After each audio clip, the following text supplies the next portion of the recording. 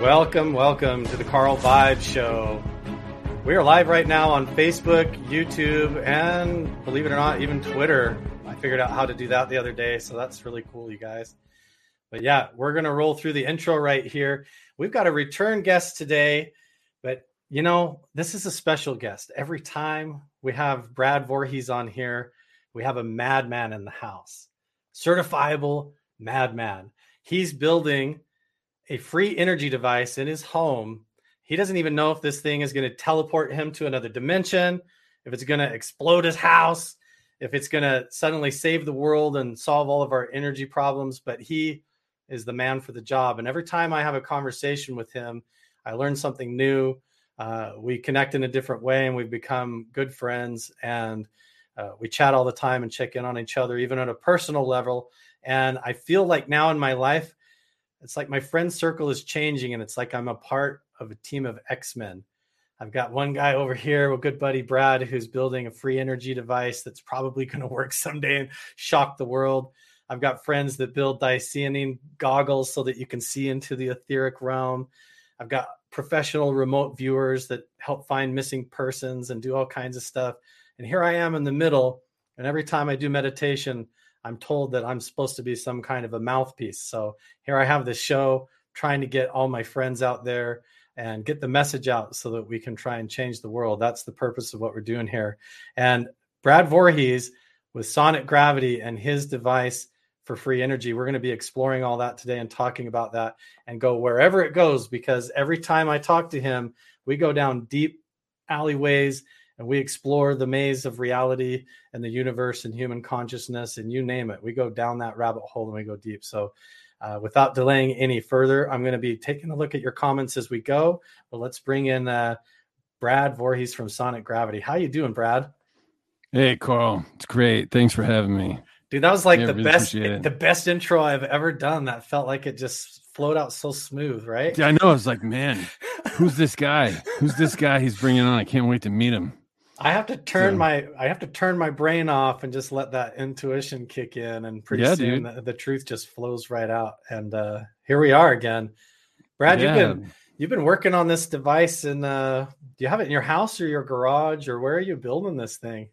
Well, the first one I built halfway. I built at Falcon Labs. Mark Sokol. I started over at his place, and then I finished it on my deck, and then so I tested on the deck, and it worked really well. I think I dropped about a half a pound or 2.5 pounds of mass, and the whole idea is this electromagnetic field generator, right? Yeah.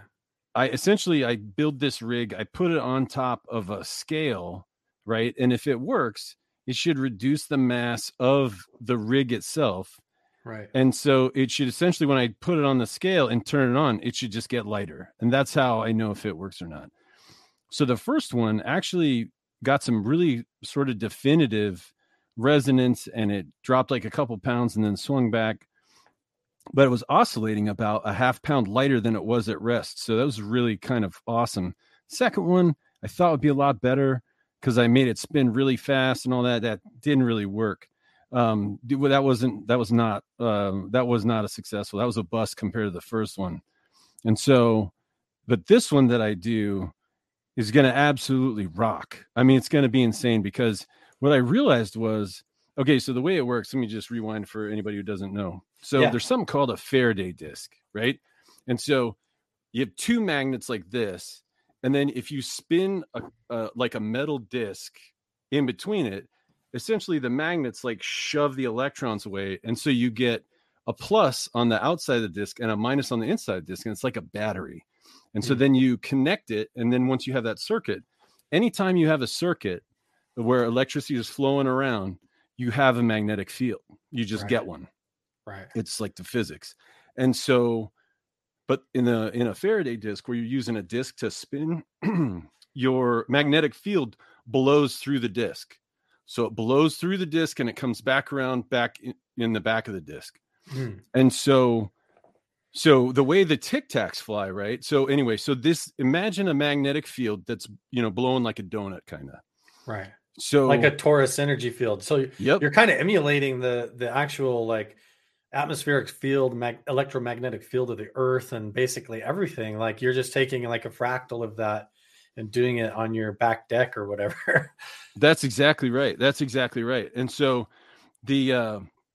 that's exactly what we're doing. And so imagine a magnetic field that it has a high left-hand electron density. That if you want to know about that, you can check out my podcast. But what it does is instead of a full disk that pushes a constant field out, what I did was I made it spokes. And I made it the magnets around it. Instead of like one fork that was a magnet, I put magnets all around. And so what happened was, what the whole idea is that when the spokes and the magnets line up like this, you have a field. When they go like this, you don't have one. When they go like this, you have one. When they go like this, you don't have one. And you spin that around really fast, and then your field is kind of going off on, off on, off on, off on. So it's almost like you're creating like an electromagnetic binary, like a 1 0 1 0, like so the spokes go from aligned to misaligned, and so it creates pulses, and then I'm just trying to grasp this.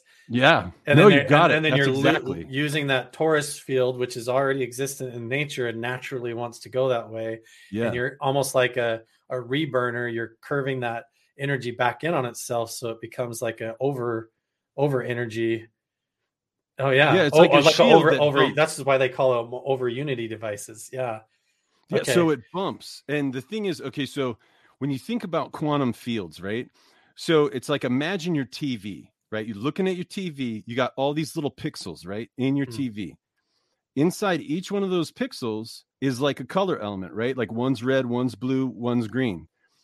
And so inside each one of those teeny pixels, if you change the combinations or they flash or whatever, like if you leave the red and the blue, you get a purple, right? Right. And so you can make all the colors in the rainbow in each pixel with different combinations, right? So imagine you're looking at your HD picture and you turn off all the blue and the green ones. So all you're looking at is different levels of red. And so sometimes it'll be bright red. Sometimes it will be nothing because there's no red there. But when you look at all the red all at once, that's like the red quantum field in your picture. Right. Right. And then if you did only the blue one, and so you saw blue all the way through, that's like the blue quantum field all the way through. But when you take the blue, the green, and the red, and you put them all back together, boom, all of a sudden you have a full HD picture on your TV. Right. So now imagine like the Higgs field, right? Imagine that's like not one of the colors, but it's like the electricity in the pixel, right? Right. So you have, and in reality, essentially, there's like 13 different color elements, right? There's like, there's like 4 forces, and then there's like 12. So there's like 16, or if you count the Higgs field, like 17. Anyway, but there's essentially like 16 different fields in reality that once you lay those all over, then you have like, the universe. And so what we're trying to do is essentially turn off just one of those fields. We're just trying to turn off the Higgs field. We're trying to disconnect from the Higgs field.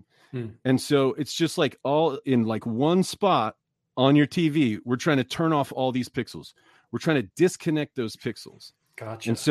And what we know is this, there's this left-handed electron. And the reason it gets slowed down, it doesn't go as fast as a photon. It gets slowed down because we know the Higgs field is pulling on it. But we know from Newton's third law, right? If the Higgs field is pulling on that left-handed electron, then we know that left-handed electron is pushing on that field. Right. So what we want to do is push it like a swing. And so we're going to pump it and we're going to knock it so it comes back, and we're going to pump it again and knock it so it comes back. And if we do that enough, we might be able to build enough energy in the Higgs field that it will go to a different ground state and decouple. It will break the symmetry of it. And when that happens, the bosons and the stuff in the Higgs boson, which gives our matter mass, will bust out and it'll trail into the past. And so that's where the mass reduction comes from. Oh, man. And you can see, like, if you look at a physics book and look for the energy of the Higgs field, like in a vacuum, it's like non-zero, but it goes down like this. And if we can put just enough energy, we can roll that ball into the ditch and decouple the Higgs field, and then we won't have any mass. And that's how those Tic Tacs like zip around like bullets, is because they don't have any mass. And so by Tic Tac, so you're referring to the UFOs. Like we're talking about, like this applies to like anti-gravity and even the an element of time travel in a way, quantum time travel, where you're totally. If you're decoupling from the physical binds of gravity and space-time, if you're moving that fast in a way, that's my brain is grasping all of this, because then you're decoupling. You're right. Yeah. If you lose your mass, what happens is your particles, like all your massless particles, they instantly start to oscillate at the speed of light. And all of your mass goes into the past. And I talk about quantum gravity, right? So it's essentially, the bottom line is that when you stretch, when your mass flies into the past and stretches, gravity is tension in the Higgs string. And so what you'll have is the bosons will go into the past, and the tension in that Higgs string, right? Because those bosons have to end up somewhere in the past. And that's positive energy that's in the past. Now, here's the thing. There's something called the law of conservation of mass energy.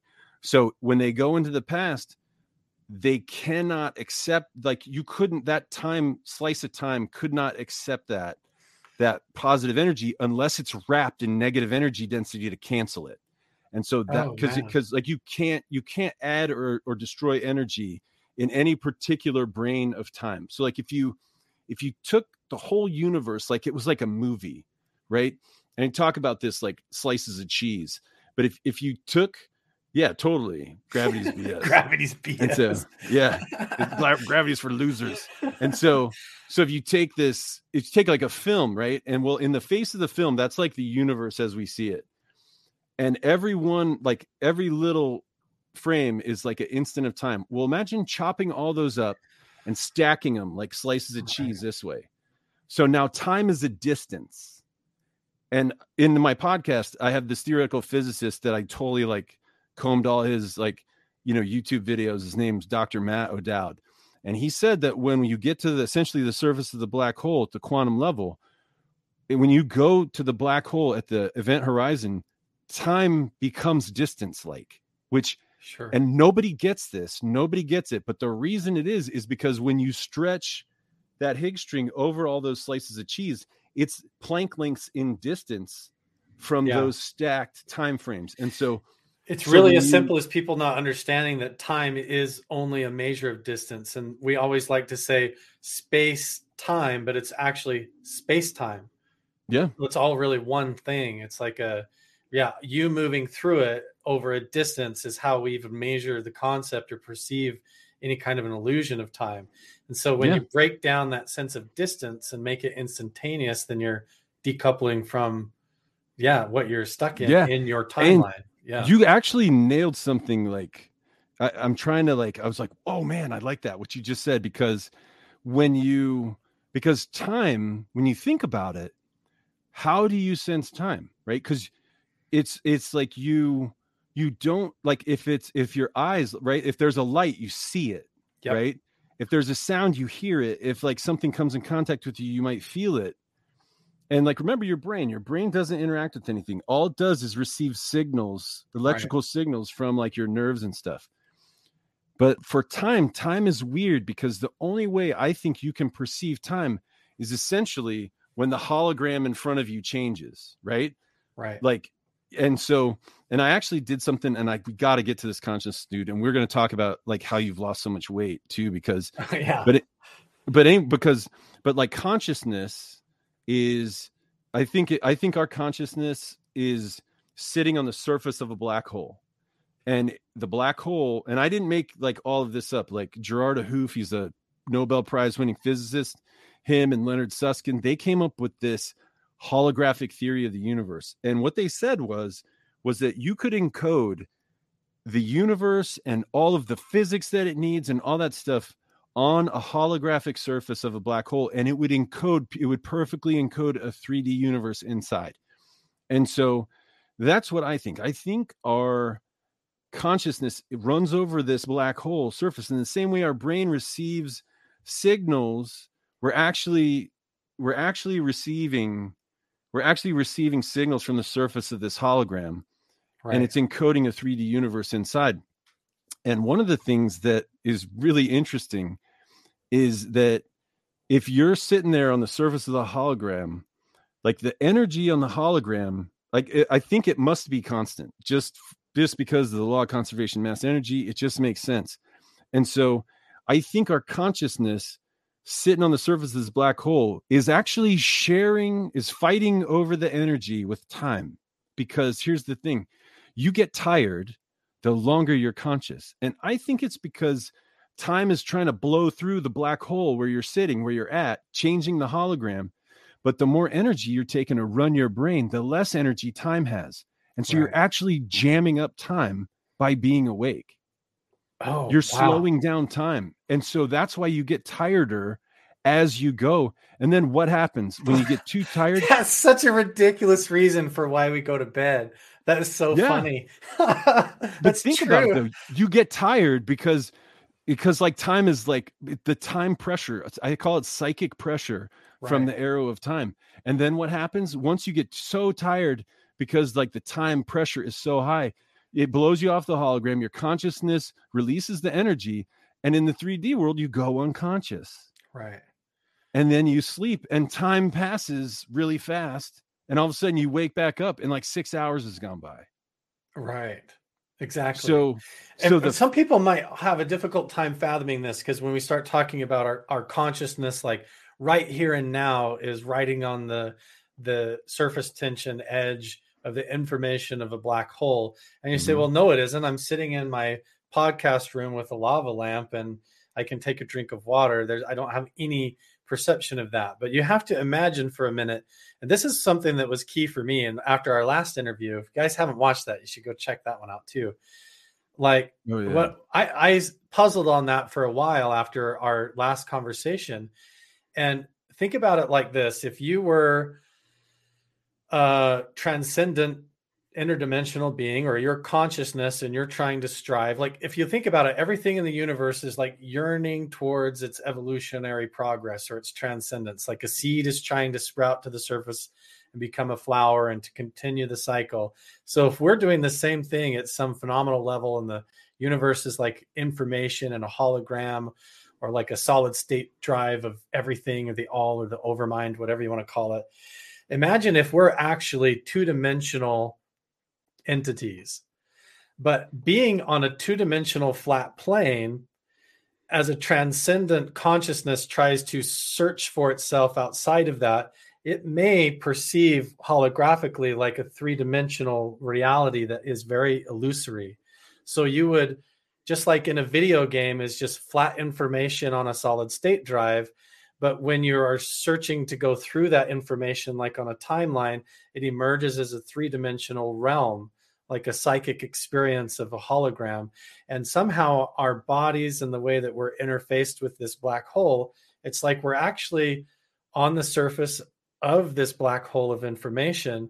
And our consciousness now is just awakening and is emerging up through that. And it perceives everything as though you're in the room drinking a glass of water with a lava lamp, because it's within our nature to always try to emerge into the future dimension where we're trying to wake up to and to get into from where we're actually at. Because just like a seed trying to become a flower or something come out of the cocoon, I don't know if that's a good explanation or not, but that's how it's possible that we could, just like Neo in the Matrix, actually be in a pod somewhere, but perceive psychically like we're in an entire world walking around on the streets of New York, when really you're just in like a pod in some vacuum chamber somewhere.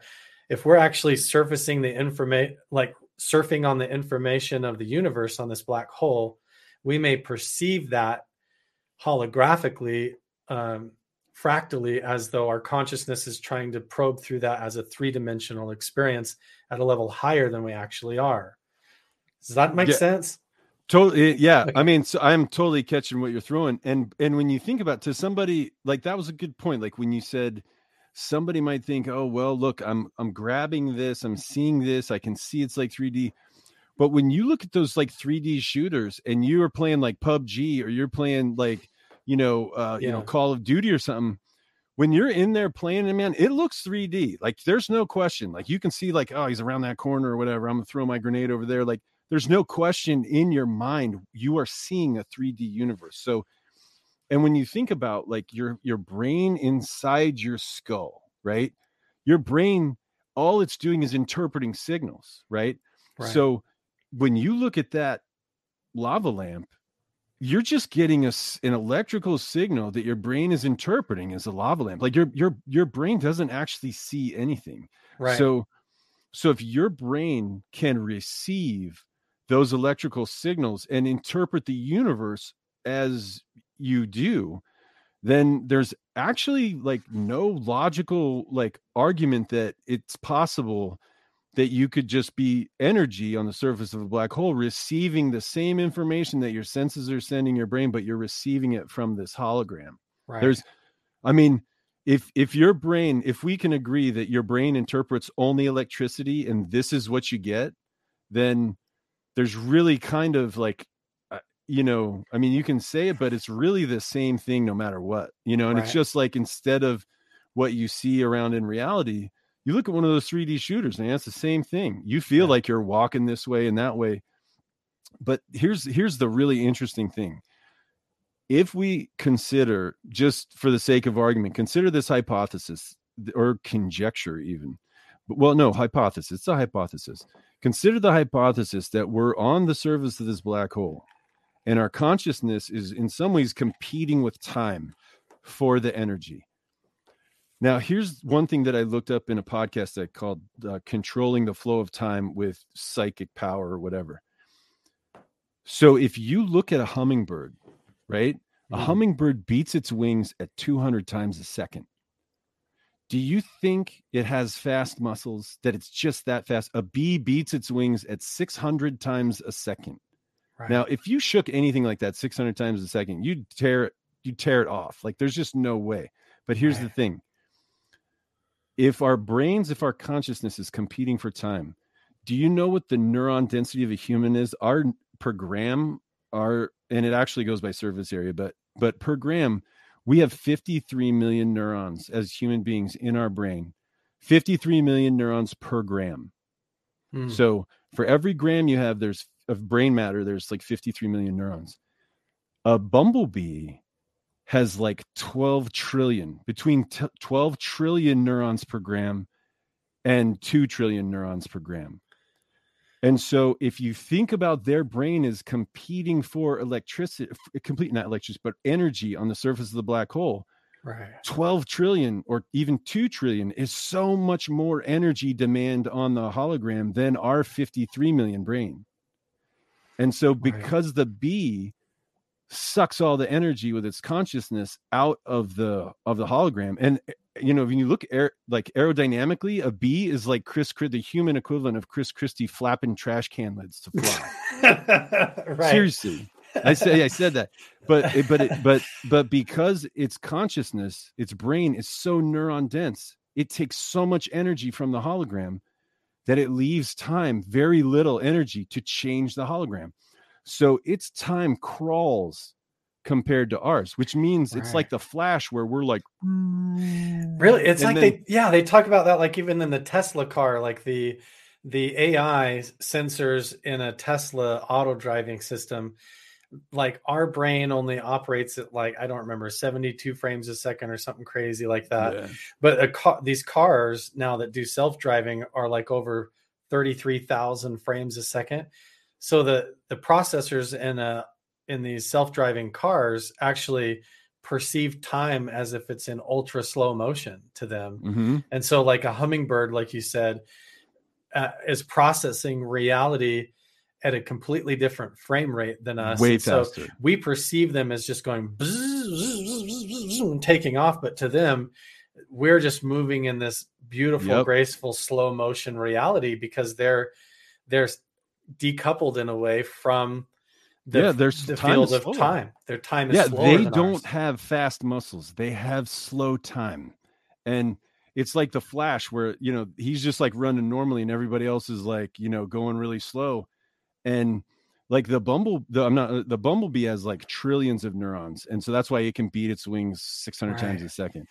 But the hummingbird has something like 500 million or 600 million, and we have 53 million. They have like 600 million and change. And so that's why they're beating their wings at 200 times a second. It's not because they have fast muscles. It's because they have slow time. And so just like you said, they're experiencing time so much. Their time is so much slower that they can react like in a, like, just like, you know, what takes us a second to do takes them a millisecond to do. Right. And so if that's true, I mean, and if you do, and the other thing is like if the hummingbird, right, the heart rate of the sleeping hummingbird is, and remember, when you sleep, you're unconscious and time flows normally.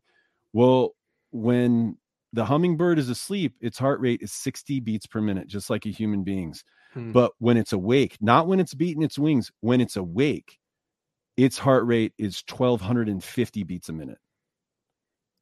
Oh, wow. Yeah. So that is really strong corroboration that number one, we are on the surface of black hole. And number two, our consciousness actually matters when it comes to the flow of time. And like, it's a big fucking deal. And think about this. What if you could take a pill and multiply your neurons by like 1,000? Okay.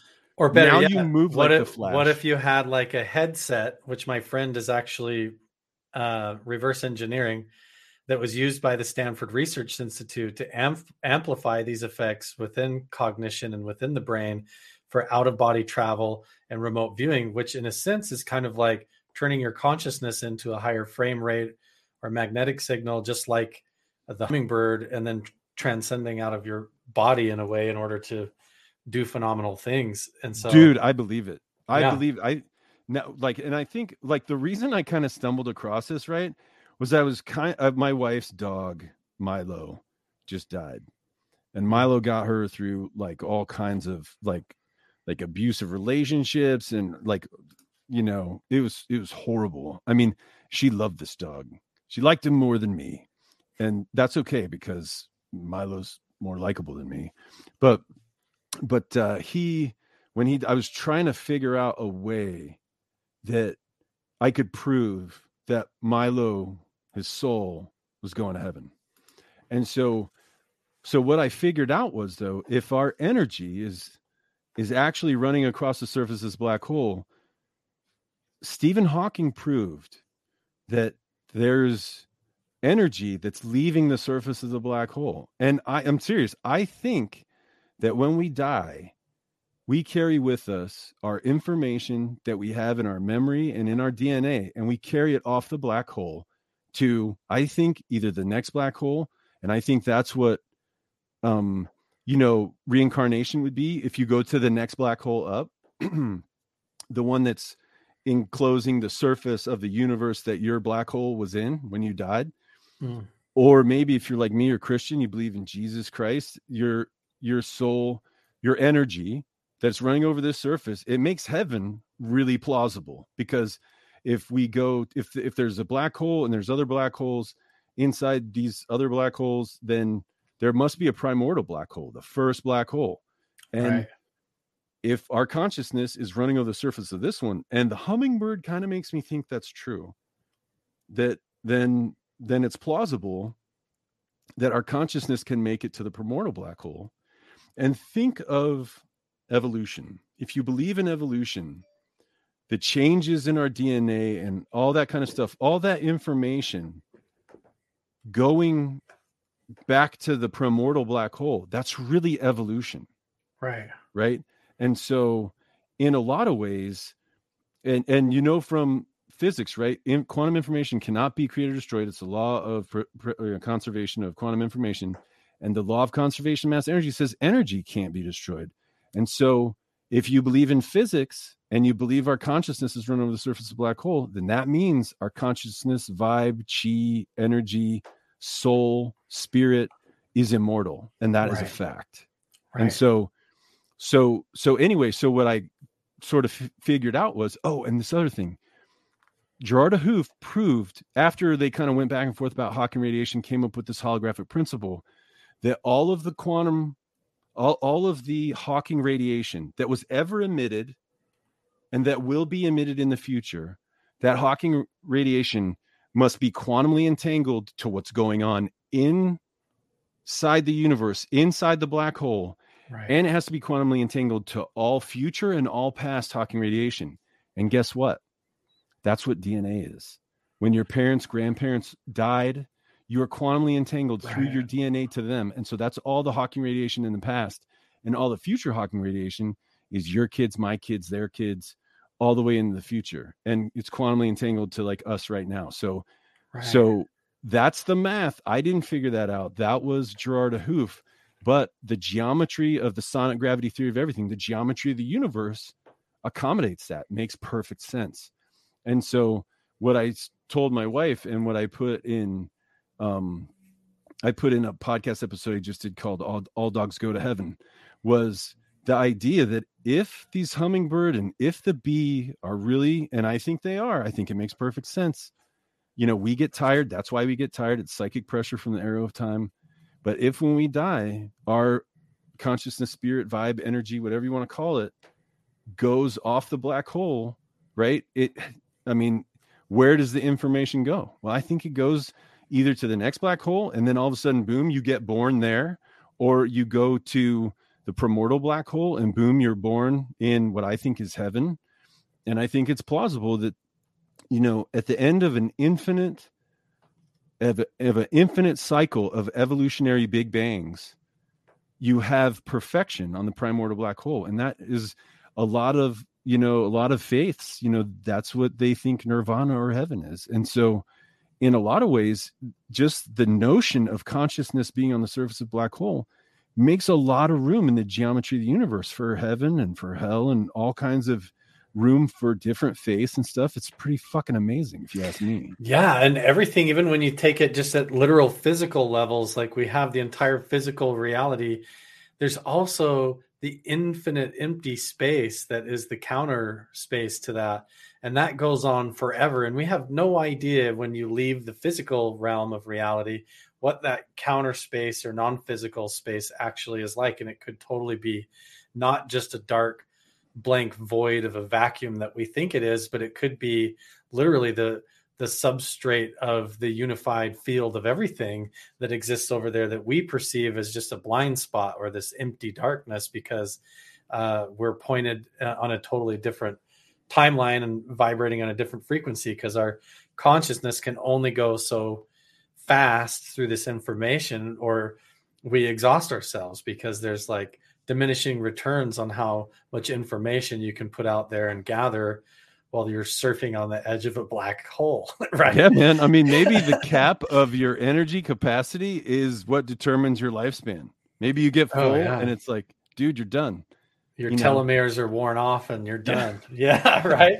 So let's tie this back into your free energy device. This is all really important to understand this, because you have to understand the nature of the actual reality, not just the basics of what we've been taught in public school. We want to glean from that, but then take these phenomenal ideas and you have to get radical with them. And that's what you're doing. You're looking at the core, and you've, I think, uncovered the secret. Like if you go read the books of Arthur Young, the inventor of the Bell helicopter, first of all, he was into like astrology and like synchronicities and all this stuff, but he kind of realized the same thing, that the universe ultimately operates on just such very basic elements. Like when you think about it, all of the math that you've ever heard, all of the scientific calculations and trigonometry and everything ultimately boils down to the numbers, 0 through 9.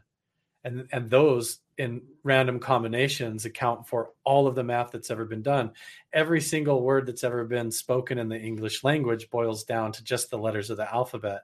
Everything that you can see in reality can be broken down just into the prism of the colors of the rainbow. So with a few tiny elements to begin with, the universe can mix and match those in infinite combinations and produce anything. And so you've kind of getting to the core, you understand these basic principles of how reality works, even beyond the physical, and you're trying to build this device that kind of cheats the boundaries of that in order to help us realize that and move to another level.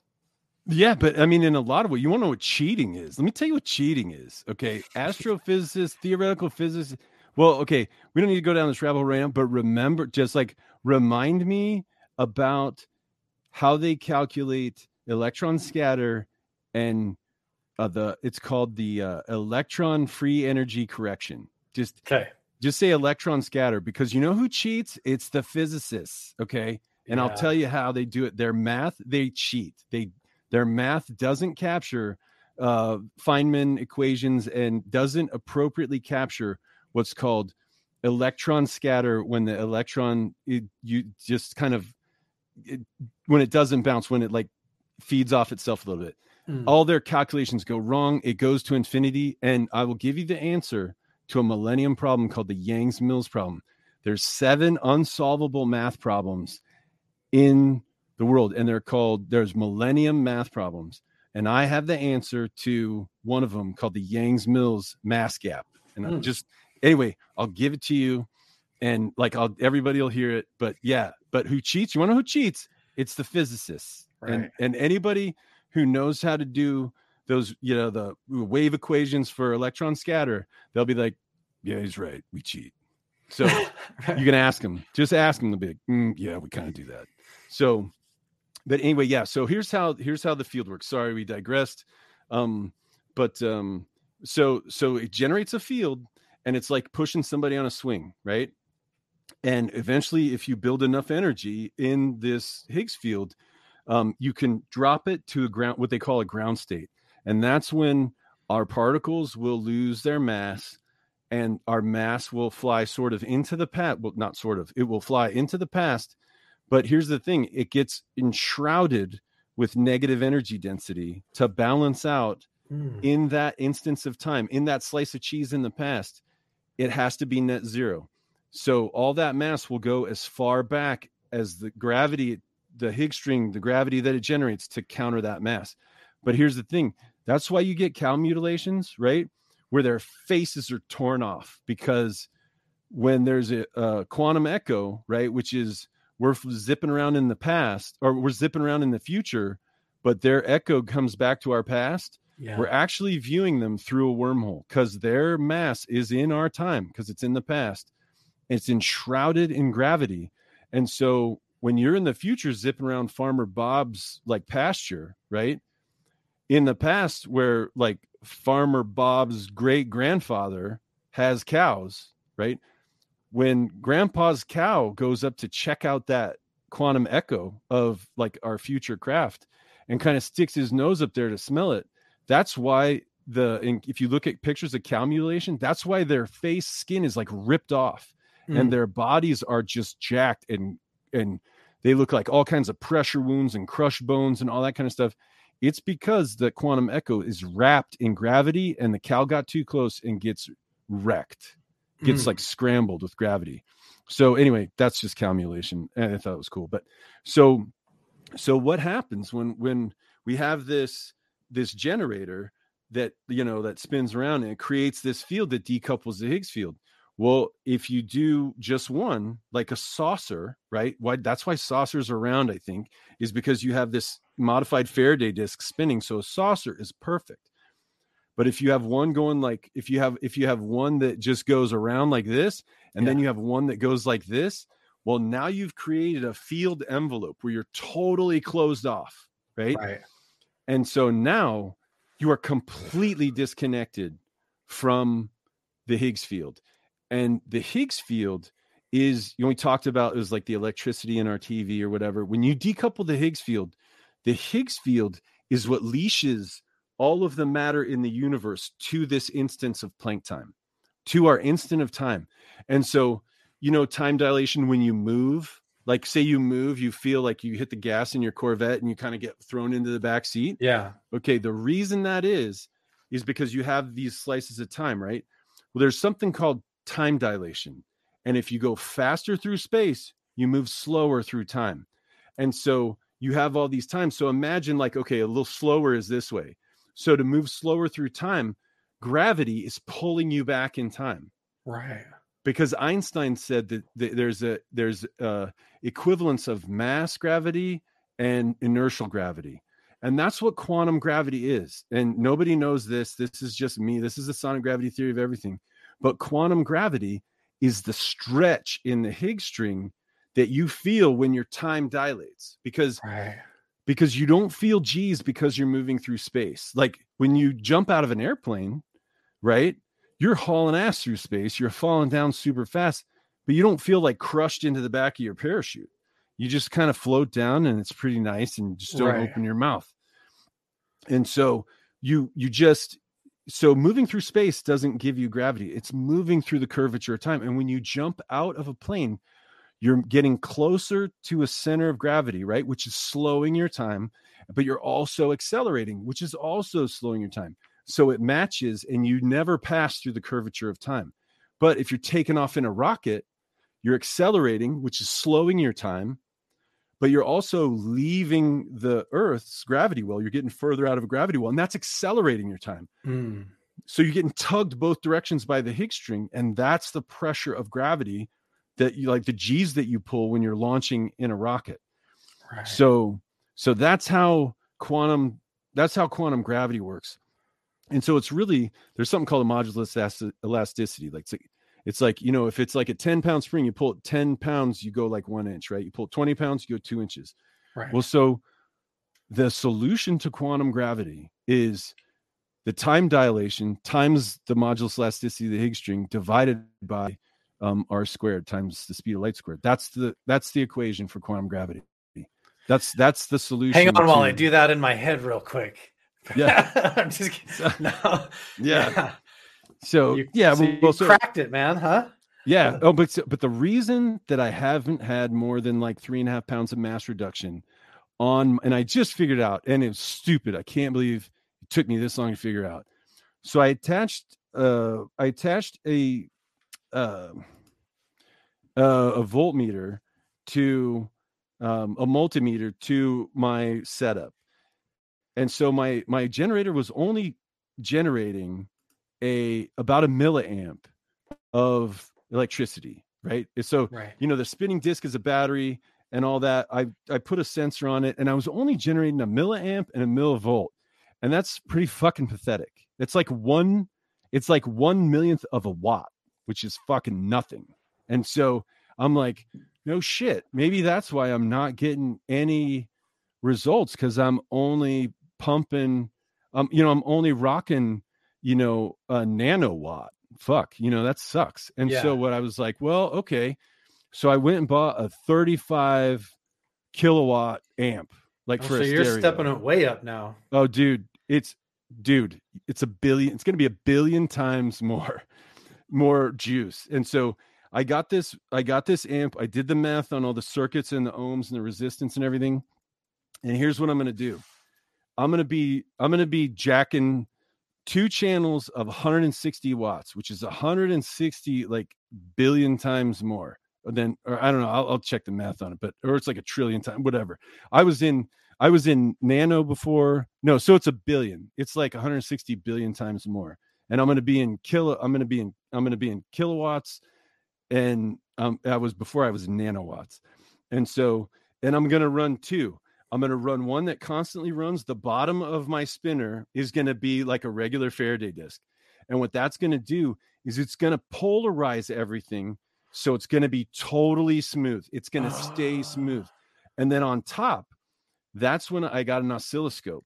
Okay. And what an oscilloscope does is it goes and it makes a signal that my amp is going to jack. Right. And so my signal is going to be pumping out in megahertz, right? Millions of pulses a second. So my signal is going to be in megahertz, and I'm going to have 160 billion times more juice flying through that thing. And I think I'm going to suck some fucking shit into a vortex, man. I think this is going to work. Make sure where your cat is before you turn it on. Yeah. Yeah. Right. So anyway, so if this doesn't work, if I don't get some appreciable mass reduction. Now, when I was like playing with, like Legos at a nanowatt, I think I lost I have film of it where it's like it loses some mass.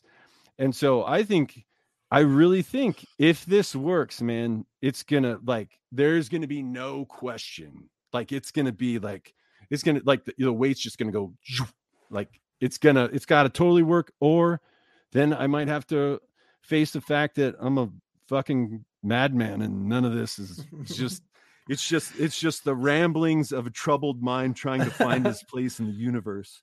Well, here's a question, and then I want to grab a bunch of questions from over in the comments section because there's some really good ones, some profound ones piling up over there. Are they like, is he on drugs?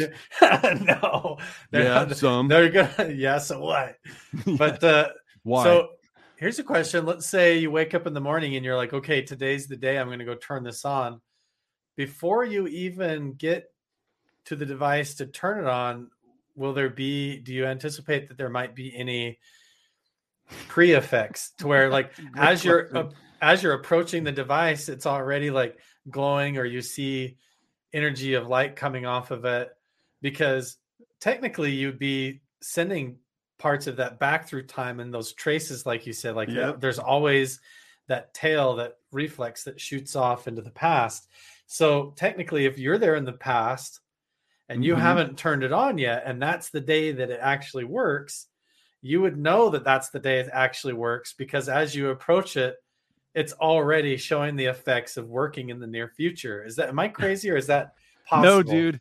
Seriously, as I was building the first one, that is, those were the kinds of questions that were going through my head. Like, okay, now if this works, shouldn't I see some like really weird shit like before I turn it on? But here's what I think happens. I think so. When you look, there's some like you'll see like UFOs and UAP. Word, Grant, word. The vag will rule. So the one vag to rule them all. So yeah. So I think. This is what I think happens. There has to be. So if you look, the only field which is like non-zero in the vacuum, the only quantum field is the Higgs field. And it kind of looks like in a vacuum, it's got a certain energy. But if you if it goes, the field strength gets greater, it drops. Right. And so you have to build enough energy to essentially roll that Higgs boson into the ditch. Mm-hmm. And so I don't think that if you turn it on and you're successful at decoupling the Higgs field, I think it goes a lot further than, I think it goes a lot further than like years. It goes like a long way, I think. But here's the thing. Here's the other thing. And it really, and I talk about this in Critical Thinking Part 7, UFOs, UAPs, and the Key to Immortality. But I think 100 years ago, somebody may have like looked in the woods, which is where my deck wasn't, but would be years in the future. And if they saw like a floating apparition, and you know what I mean? Yeah. They might go, oh my God, like a ghost, you know what I mean? And then, so it's like, it's possible that some of the apparitions that people might see at any point in time could be a quantum echo, maybe a fuzzy quantum echo of not very much mass from the future. Like it's possible that my VAG, when I fired up, which is the Voorhees anti-gravity engine, when I fire it up, if it does decouple some mass and that mass goes into the past, my suspicion is that it goes far into the past, right? Because like we see these quantum craft flying around and they're not like exploding on ignition, right? Which you would think they would no, you wouldn't. Maybe not, because remember, their particles are massless. So gravity doesn't affect them. And so if you spun it up and all this gravity appeared around you, it wouldn't affect you because you don't have any mass. Do you see what I mean? Yeah, like really up at like when you think of like Skinwalker Ranch and Blind Frog Ranch up in Vernal, Utah, imagine if maybe like I don't know, like 500 years from now or something like that, there's actually like a highly high-tech futuristic spaceport or an alien spaceport there or something like that, or a hospital. or a hospital. So yeah, so like these UFOs or these advanced time travel craft are taking off, and they don't realize that in the past there's just a farm there in that area where Skinwalker Ranch is, and there's all these echoes, quantum echoes, shooting back into our timeline. And so as they discover the side effects of what they're doing is actually affecting the past, they actually travel into the past to try and investigate that, and then end up realizing they've caused cattle mutilations and weird lights to appear. And then when they're coming back to check on things, people look up and they see them in the sky. I don't know. That's just like one plausible explanation that in the future there's a lot of activity or maybe a military base up there, but it doesn't exist yet. We're talking about something in the future leaving a wake behind it in our timeline as a echo in the past, which they're proving in the Hadron Collider is like a real thing, right?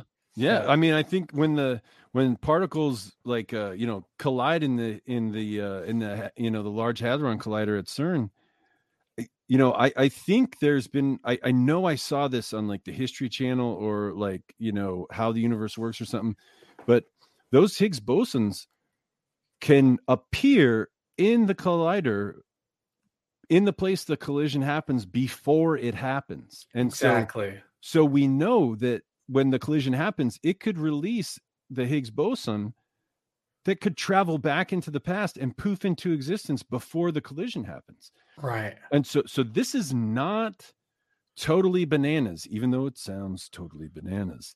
It's not without like, logical foundation. And when you think about, and I talked about this a little bit in Critical Thinking Part 7, imagine if you came up with a quantum chamber, because when you spin it up and if your particles are you decoupled from your mass, then you're timeless, right? You have no time at all.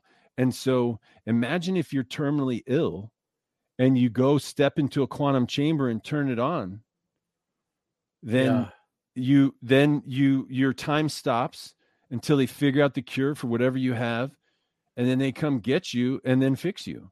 Right. And so if you see ghosts walking around, maybe that's somebody waiting around for the cure in the future. Right. And if it was you, when you're moving at the speed of light, your time is zero. So in a lot of ways, it's like it only takes you a second. Right. It only takes you a second. Like for you, it's a blink. For everyone else, could be years before they came up with the solution. But for you, it'd be nothing. Do you think this is a really good question from Andy, not to cut you off there, but like, do you think that maybe some of the side effects of what we're talking about could create this idea of the Mandela effect, where like we perceive alternate timelines? Are you familiar with the Mandela effect? No, I'm not. Can you tell me what that is? It's kind of like this idea that like if you look at things, you remember them quite differently. It's almost like deja vu. So like there's a whole bunch of people who remember these childhood books called the Berenstain Bears. But when you go and pick up a copy of the Berenstain Bears, it's actually spelled now the Berenstain Bears. And when you look it up, everybody's like, it's the Berenstain Bears. It's not the Berenstain Bears. And it's almost like we've jumped into an alternate timeline. Like people remember somebody dying in their childhood, like it was all over the news. And then you turn around and look and they're actually still alive. And it's like you're on almost like Man in the High Castle. Like there's an alternate reality or parallel reality. And those, because of what we're talking about, is it going on with technology in the future or something?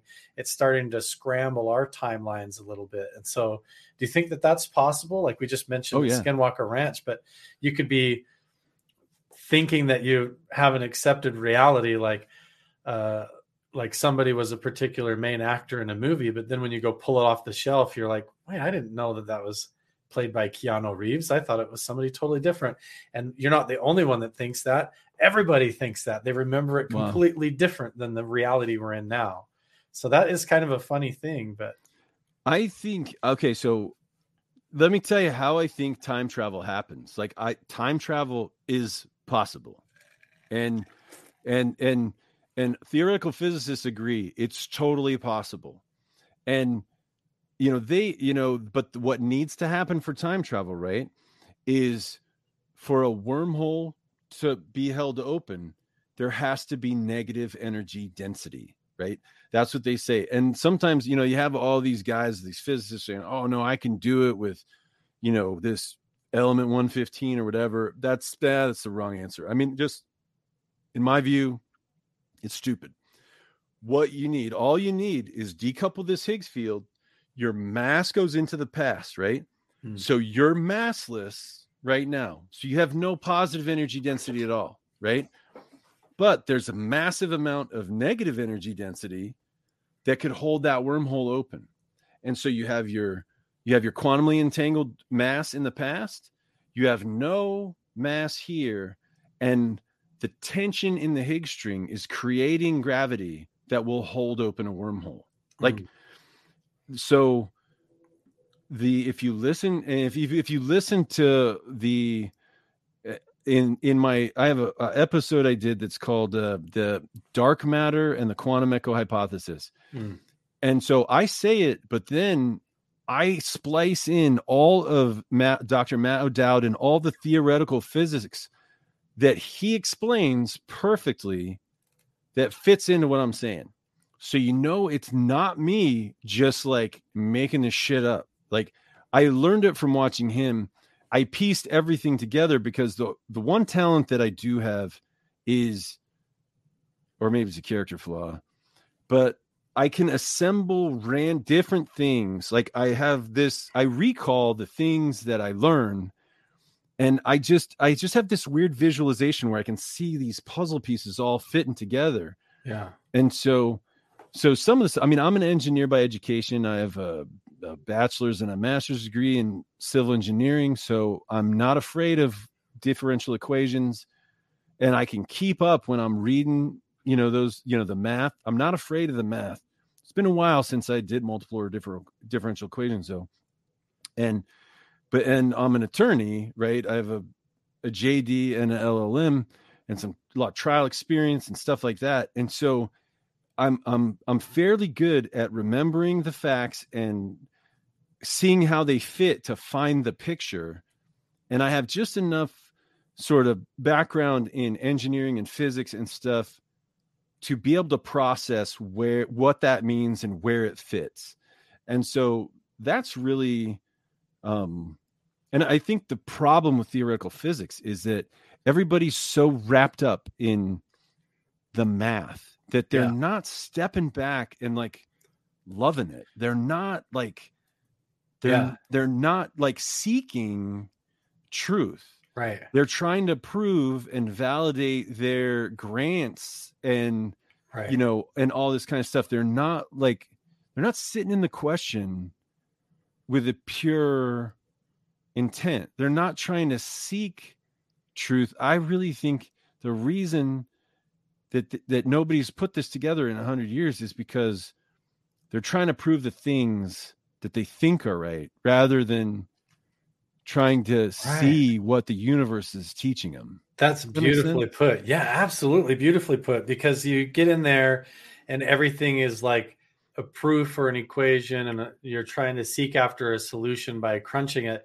And at some point you have to step back and look at what's actually happening in reality. And you have to fathom that at a deep level, as you've done all this, like planning and math and strategizing and visualizing, has sacred geometry come into play? Sapphire Elf has a good question. Do you have any thoughts on sacred geometry? I know I use that? Sacred geometry is like basically, oh boy, okay, I'm going to try and tackle this. I'm going to let the words flow out in a meditative state, and we're going to go for this. So hopefully Sapphire Elf loves this. So, okay, so you have your initial awareness, which is like a single point of view, like just this initial witness of who you are, right? And then that would be like a single point.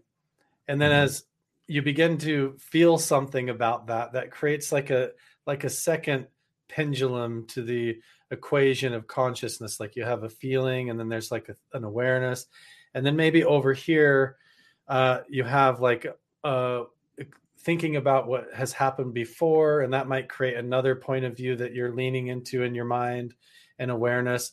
And then over here there's anticipation of the future. And as you start to draw lines between these points, you can form like a triangle or a pyramid, and it starts to form like these alchemical symbols, like that blossom into Fibonacci sequences and unfold like into all the geometry of reality that's like unfolding. So you have something that starts as a single point, and then as reality unfolds, it goes to a second point, and then a third and a fourth, and all that. So the idea of sacred geometry is like that as you go all the way back into the ancient past, you have these same like flower of life symbols, the same torus pattern or Fibonacci sequence that's all according to this beautiful geometry like of pi that we can translate into math and things like that. So I guess the question about sacred geometry is like, yeah, it's the art of taking the numbers and the data and being able to three-dimensionally visualize that into an idea, dude, yeah, or concept, yeah, and how much that works for you. Yeah. Oh my God, yeah. I mean, like that's the only thing. That's the key in my mind to critical thinking. Like, so that's exactly what I try to do when I am critically thinking, right? Because I try to break it down into binary, mutually exclusive, like choices. So the first thing I did when I was looking at UAP, I was like, well, it's either us or it ain't us, right? Right. Fact. It's like, it can only be one or the other. It's either us or it ain't us. Now, if it ain't us, it's aliens, right? And so, like, and it's plausible that many of them are other spacefaring sentient beings or drones or whatever. But if it's us, right, then it can only be us from the past, us from the present, or us from the future. And I was like, well, I mean, like there's some hypotheses and conjectures and stuff that there could be like older ancient civilizations and stuff that could be true. But at least in my thought process, I was like, well, I'm thinking like swords and armor and shit, probably not us in the past. You know what I mean? Yeah. And then the physicists of today are all skeptics, and they're like, hell no, it's not. And, you got Neil deGrasse Tyson, making fun of people or whatever, which I kind of rip him a little bit over. I told him he lost all his sonic gravity privileges. Right. And so I'm like, well, then it only leaves us from the future. So I'm like, well, it's us from the future. Logically, I think but then I started to see lots of things that kind of made sense. Like they're always flying in our Navy's training areas. Like, yeah, well, that's a clue. But the funny thing is, I was talking about this at some point, what we could do to see if they were like Navy UAP. So imagine like the Navy or like the president. Now write a policy that says if you're flying quantum craft, you got to do it over here, and it has to be at this altitude or whatever. If they ink that and put it in a safe and say, you can't change it. Well, that's a time capsule in the future. And so they could just write a policy right now. And then when they all start acting like that, it's like, fuck, that's us. We know you know what I mean? It's us in the future, because they would be following that. It becomes a time capsule from here to there. Right. I mean, it would be so easy to do that. It would be really easy for them even to plant seeds in the past, or to try and give yourself a little advantage over your enemies and things by like having something go back in time and crash there to try and inspire a whole movement. So you get this idea all of a sudden of like there could exist sort of like a time travel Cold War that's going on right now that is unperceived by us. We're just getting these quantum echoes of a future time travel war and getting the weird ripple effects of that in our timeline, because things are adjusting on the fly as we go at faster than we can fathom speeds, Yeah, and there's so many, right? Like there's like, I saw a poster somewhere, there's like, I don't know, 50 different kinds of, craft.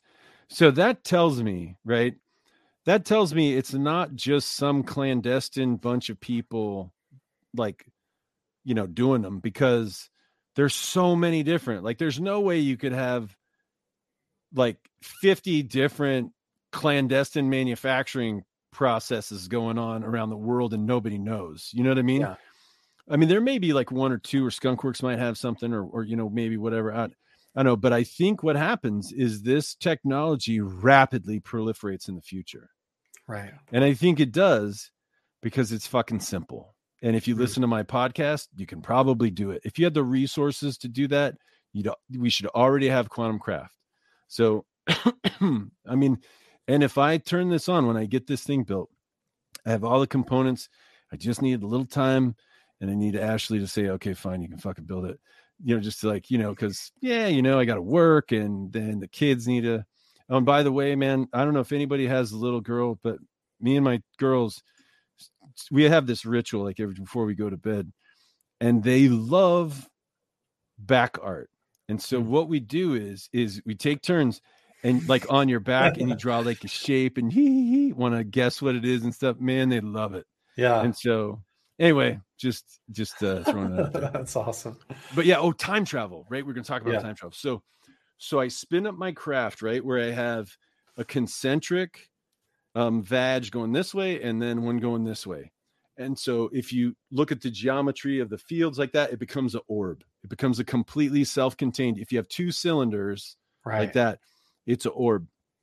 So then I get a complete symmetry break with the Higgs field. My mass goes into the past, creates a wormhole between then and now, right? So now craft number 2, a smaller craft, spins up its vag configuration. So it's an orb now too, but it's a little bit smaller, and now it doesn't have any mass. So it flies through the wormhole created by the first one. It essentially flies through the craft, the first craft, and exits the wormhole in the past. Gotcha. And now you have a craft that could actually then turn off, and actually its quantum echo jumps even further back, right? Once it goes through the wormhole. And so, and what you have is you have a real craft in the past. And I think that's what you're looking at when you're looking at Roswell, when you're looking at any of those things. It's a craft that has flown through. Essentially, one of the first craft becomes a gate, and then it flies through. Now, that starts getting fucking gnarly if you think about it. Yeah. Because if that craft turns off, you're fucked. Like, you're stuck. Which is why a lot of the initial ones, experimental ones, would probably be drones. Yeah. They'd be future tech drones imagine without like real occupants, or they'd be like clone occupants, or kind of like cybernetic or bio life form type drone creatures. Could be crash test dummies. Yeah, that we would perceive as aliens or something. Yeah, that's really strange to think about. Yeah, and think about this. Imagine combat with quantum craft. So you could and remember, your quantum echo goes as far back as your mass, right? Because it has to cancel the positive energy of your mass. Your gravity has to cancel, because remember, it has to be like the negative energy density has to completely balance the positive energy density of your mass. Right. So essentially, and that gravity is determined by the tension in the Higgs string. And so it's all going to be determined by the mass of your craft. Right. That's how far your quantum echo is going to go back. So imagine if you're fighting the Russians, right? And they've got a bunch of little ones. Well, you zoom in there with your big fucking craft and you swallow them all. You shove them through your wormhole, and then you fucking eject some mass. So it peels your it peels your wormhole out, and now they're fucking stuck in, like, I don't know, however many BC. And they're just like, fuck. How do we get back? And then they run into the natives, and like a whole different religion begins off of them, and like, they think they're aliens or something, right? I mean, but that starts getting gnarly. I mean, like, So I mean, speaking of gnarly, this is one that really throws a wrench in the gears for this concept of time travel, and I want to ask you this one because it's really brilliant, and I've thought about this one too, and it puzzles me. Like, if time travel was a thing, like, let's say you turn your free energy device on your back deck.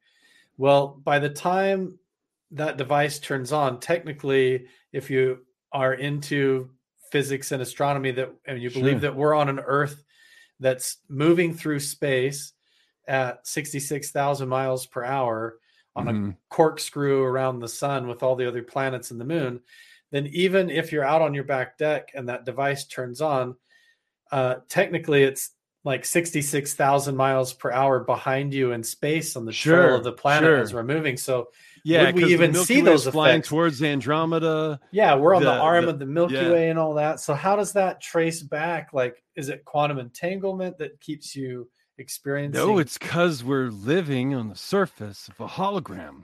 Right. And so even though, yeah, like, okay, so the 3D universe, right, is encoded inside, and that's what we perceive.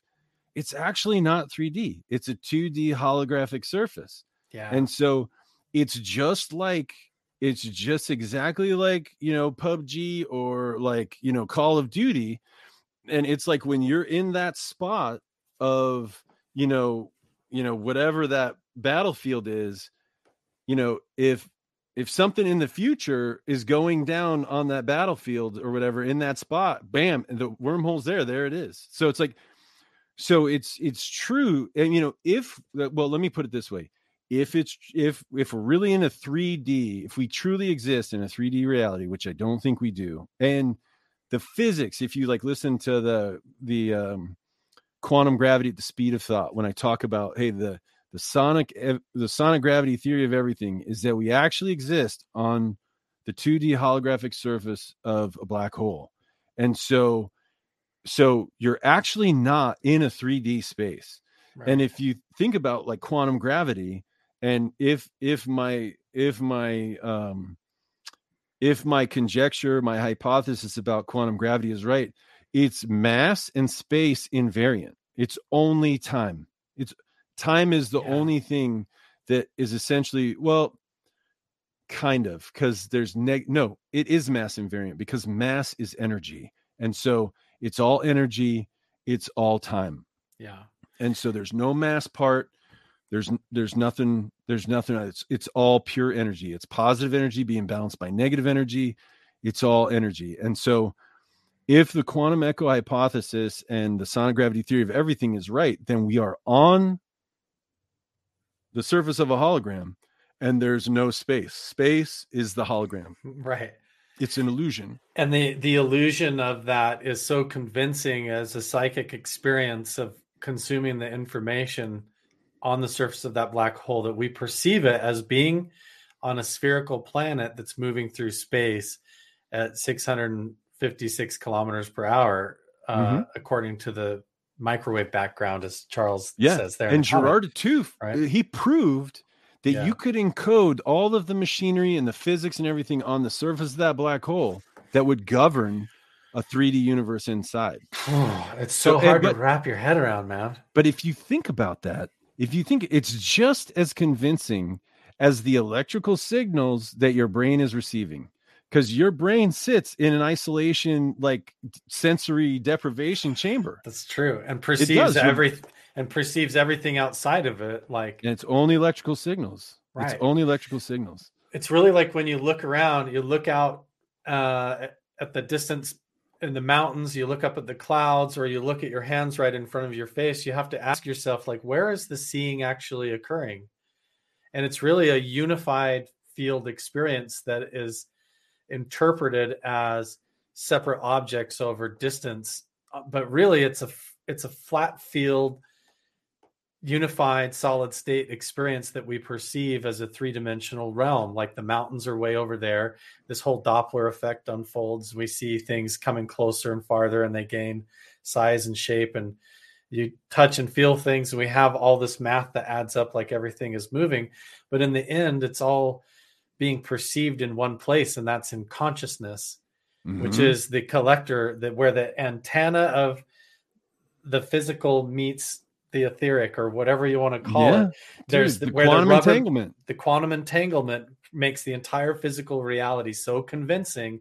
And there's another way that, like, if it's hard to fathom that we could be like on the surface of a black hole and just thinking that it's like this in a physical reality and we're moving through space on a planet, which by the way is why flat earthers are really confused and have like a voice in the game, right? Because these questions are hard. When you start to dig at them, reality falls apart real quick. Physical reality is really loosey-goosey when you start probing at it.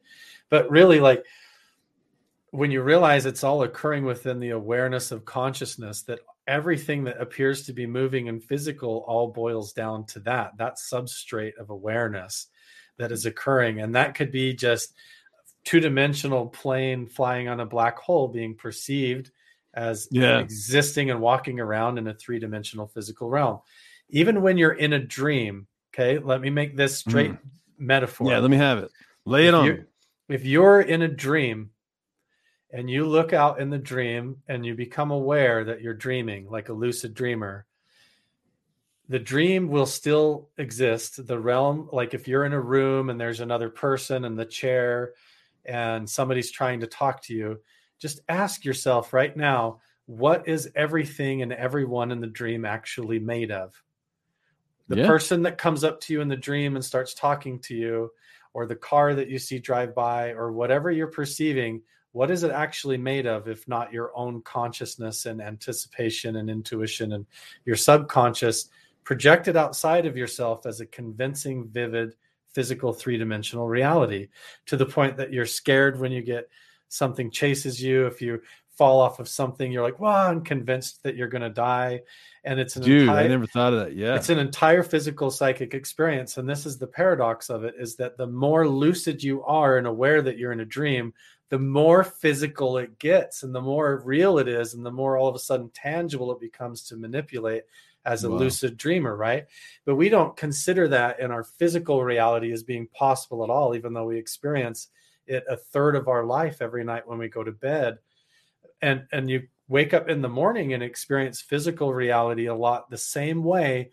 And that's so convincing, you just cannot accept the fact that all of this is still a consciousness and psychic experience. And 99% of even that is totally in a blind spot to us. Dude, totally. I mean, just think if everybody's like, oh, look at that sweet lava lamp back there. Well, imagine if I could, and I don't think anybody would dispute this, if I could like surgically like put some wires in your optic nerve that could modify that signal to make that lava lamp disappear. Like if I like dampen the signal or something, and I have like some, I know exactly what the wavelength is that looks like. Does anybody dispute that I could change the electrical impulse and erase that lava lamp from your consciousness? I don't think anybody could dispute that that's feasible. I don't think anybody would disagree that if I could go tap into your optic nerve, that I could cut off your visual perception entirely. Totally. So if I could cut off your visual perception, I could make you see whatever I wanted if I had the technology to do that. And so once you realize that your brain is only interpreting signals, and that we have the technology now to fuck with those signals, because we can, change electric frequencies and all that kind of stuff. If you could map that stuff, then you could completely change somebody's reality. So there's no argument that it's possible, right? Since all we do is receive signals. I don't think you can say nuh-uh, but I think you have to accept the plausibility that we could be, that the holographic principle of the universe, it's plausible. I just don't think there's a credible argument that it's not. You know what I mean? Like, and when you start to see that, when you see, if you contemplate that may be the geometry of the universe, that our consciousness is running over the surface of a black hole, and that we compete with time for the energy on the little spot of the black hole that we're on, then a lot of things start making sense. Like why we get tired, what happens when we go to sleep, why does time blow out, all that kind of stuff. But then when you think about like say you could through consciousness, like through say like I magnified like 1,000,000 times the neurons. Yeah, it's like the source code of the universe. I mean, imagine if I magnified the density of my neurons to the point where, I had a quadrillion neurons. Okay, well now I move like the Flash, right? And the air is like, it's thick like water, right? And so because like air moving and everything, so now I'm superhumanly strong. I could probably pick up cars because it's kind of like they're in the pool, Would you perceive reality? Because if you're moving like as fast or near the speed of light or even beyond that, wouldn't you perceive like the waveform of light and the prism of light differently? So everything would go black and white or red shift. Like Hal Puthoff talks about this with UFO technology, that if you go faster than the speed of light, then reality would shift into this ultraviolet spectrum as reality around you basically slowed down and became like a sand that you could move through. But your ability to look at light bouncing off of objects and to perceive it would shift into this grayscale because it wouldn't be moving the same speed. So you'd be moving through a different grayscale type reality, or different, who knows what it would look like. Yeah, I mean, I think you start really, so I just think, so I'm going to logically go from I'm moving this fast, this is what's happening. So I think if you approach the speed of light, and I think this is really kind of, I hate being in this spot, but I think Einstein got it wrong for the same reason that physicists cheat when they do that calculation I was talking about. I don't think when things move the speed of light, I don't think they get heavier. I think they get lighter. And the reason is because I think Einstein didn't have the quantum Lagrangian, which I'll talk about in just a second.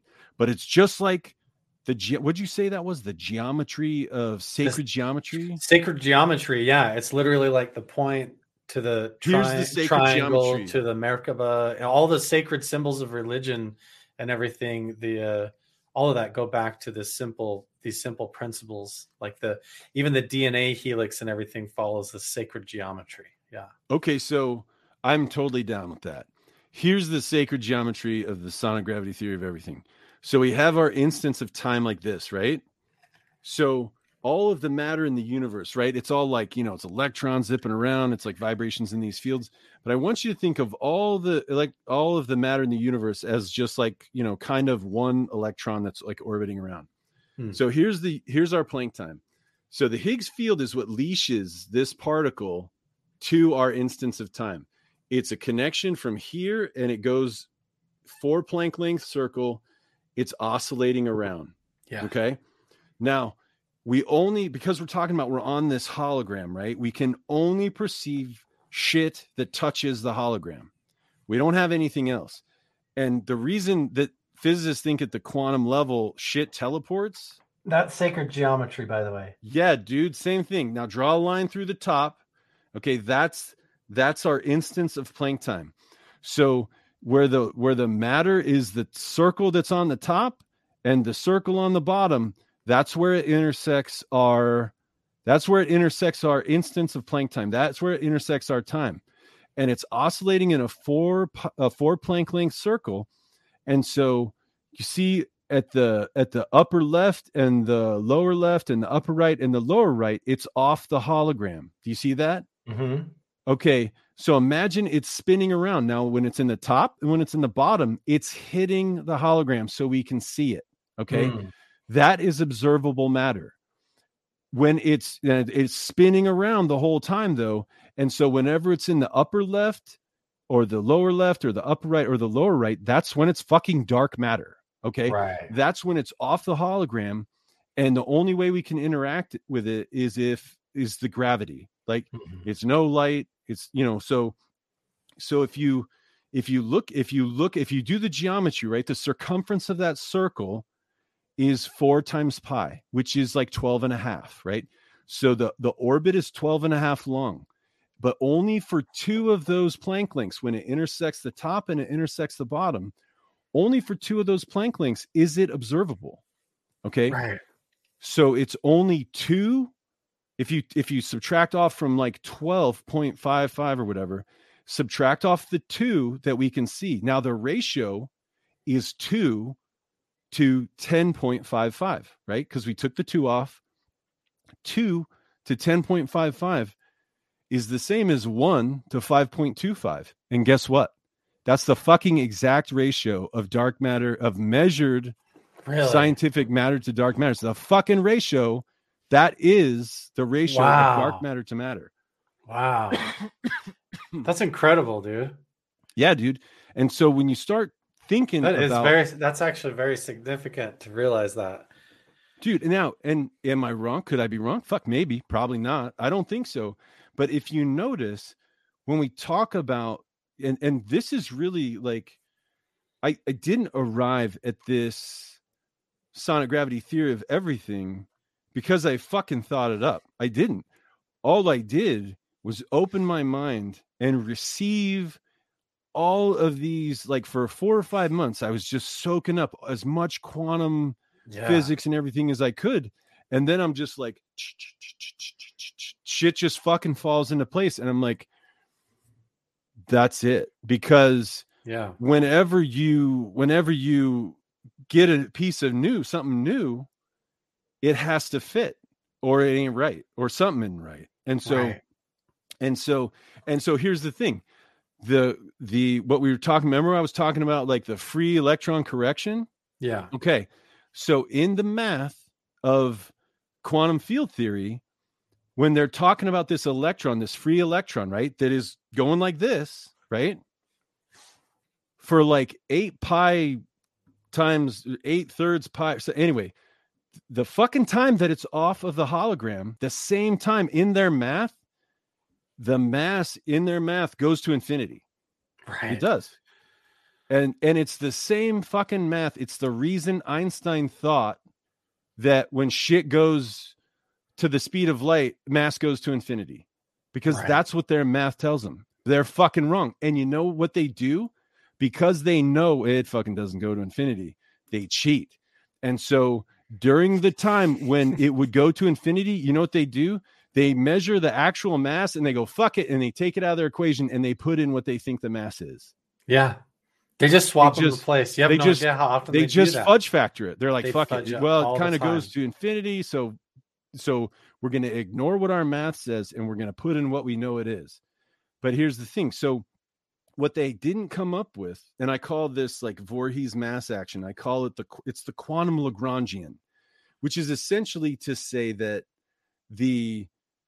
when shit moves and gravity sort of pulls it out, more of it goes into off the hologram, right? And so, and then the reason I came to this concept was, okay, so imagine there's all these slices of cheese, right? All these different times. So at some point over here, you and me are astronauts, right? Mm-hmm. And we're floating in space next to each other, just chilling, right? And that's like at this time. And then, okay, so the energy here has to be constant, right? And so then at a time over here, somewhere in the middle, I'm like, bro, poof, and I hit you right in the middle. And now we're both moving. Okay. And then so sometime in the, further down the way, you take a snapshot of that. Yeah. So the mass energy has to be equal when we're stationary, and it has to be equal to the stationary when we're moving. Right. So how the fuck can that be equal in a closed system if we're stationary and it's equal when we're moving? Because when we're moving, we have like momentum, which is more energy. Right. So how can it possibly work that when we're stationary compared to when we're moving, the fucking mass energy is the same? And the way it is because when we're not moving, we're fucking heavier. Right. We have more mass. But when we start moving, we have to trade some of that mass into fucking dark energy so we don't bust conservation of mass energy. So the faster something goes, the less it weighs. It has to be. The universe, no matter what, is going to reflex itself back to that center point. It has to be the center place and the equilibrium, no matter what. If you push against it, it's literally like just pushing against the wall of reality, and it's going to reflex back. There is a jiggle there, and you can Yeah. play with it and break the It's rules gravity. of that surface tension. When I shove you, you feel you feel the push of your acceleration. Well, guess what? That was the universe pulling a little piece of your mass away, so that because I mean, think about it. If you're 10 pounds going 1 mile an hour, and this is a real simplification, you're 10 pounds going 1 mile an hour. In order to be equal, if you're going 10 miles an hour, well, now you have to be 1 pound, right? Or you're not equal. Right. Because it would be like, 10 times 1 is 10, 1 times 10 is 10. So if you're 1 pound going 10 miles an hour or 10 pounds going 1 mile an hour, it has to be equal. So I think that Einstein, and everybody who says Einstein got it wrong is fucking proven wrong. That's like, I don't think anybody's like ever proven Einstein wrong. But here's the thing. You know how E equals MC squared, right? I think Einstein doesn't have all the mass in his equation because he only has MC. The M in his MC squared is only them 2 pieces. Right. So he needs 4 pi divided by the G factor to get all the mass. And so if you look on like my blog, I did this 10-page paper that kind of lays out all the math and the geometry.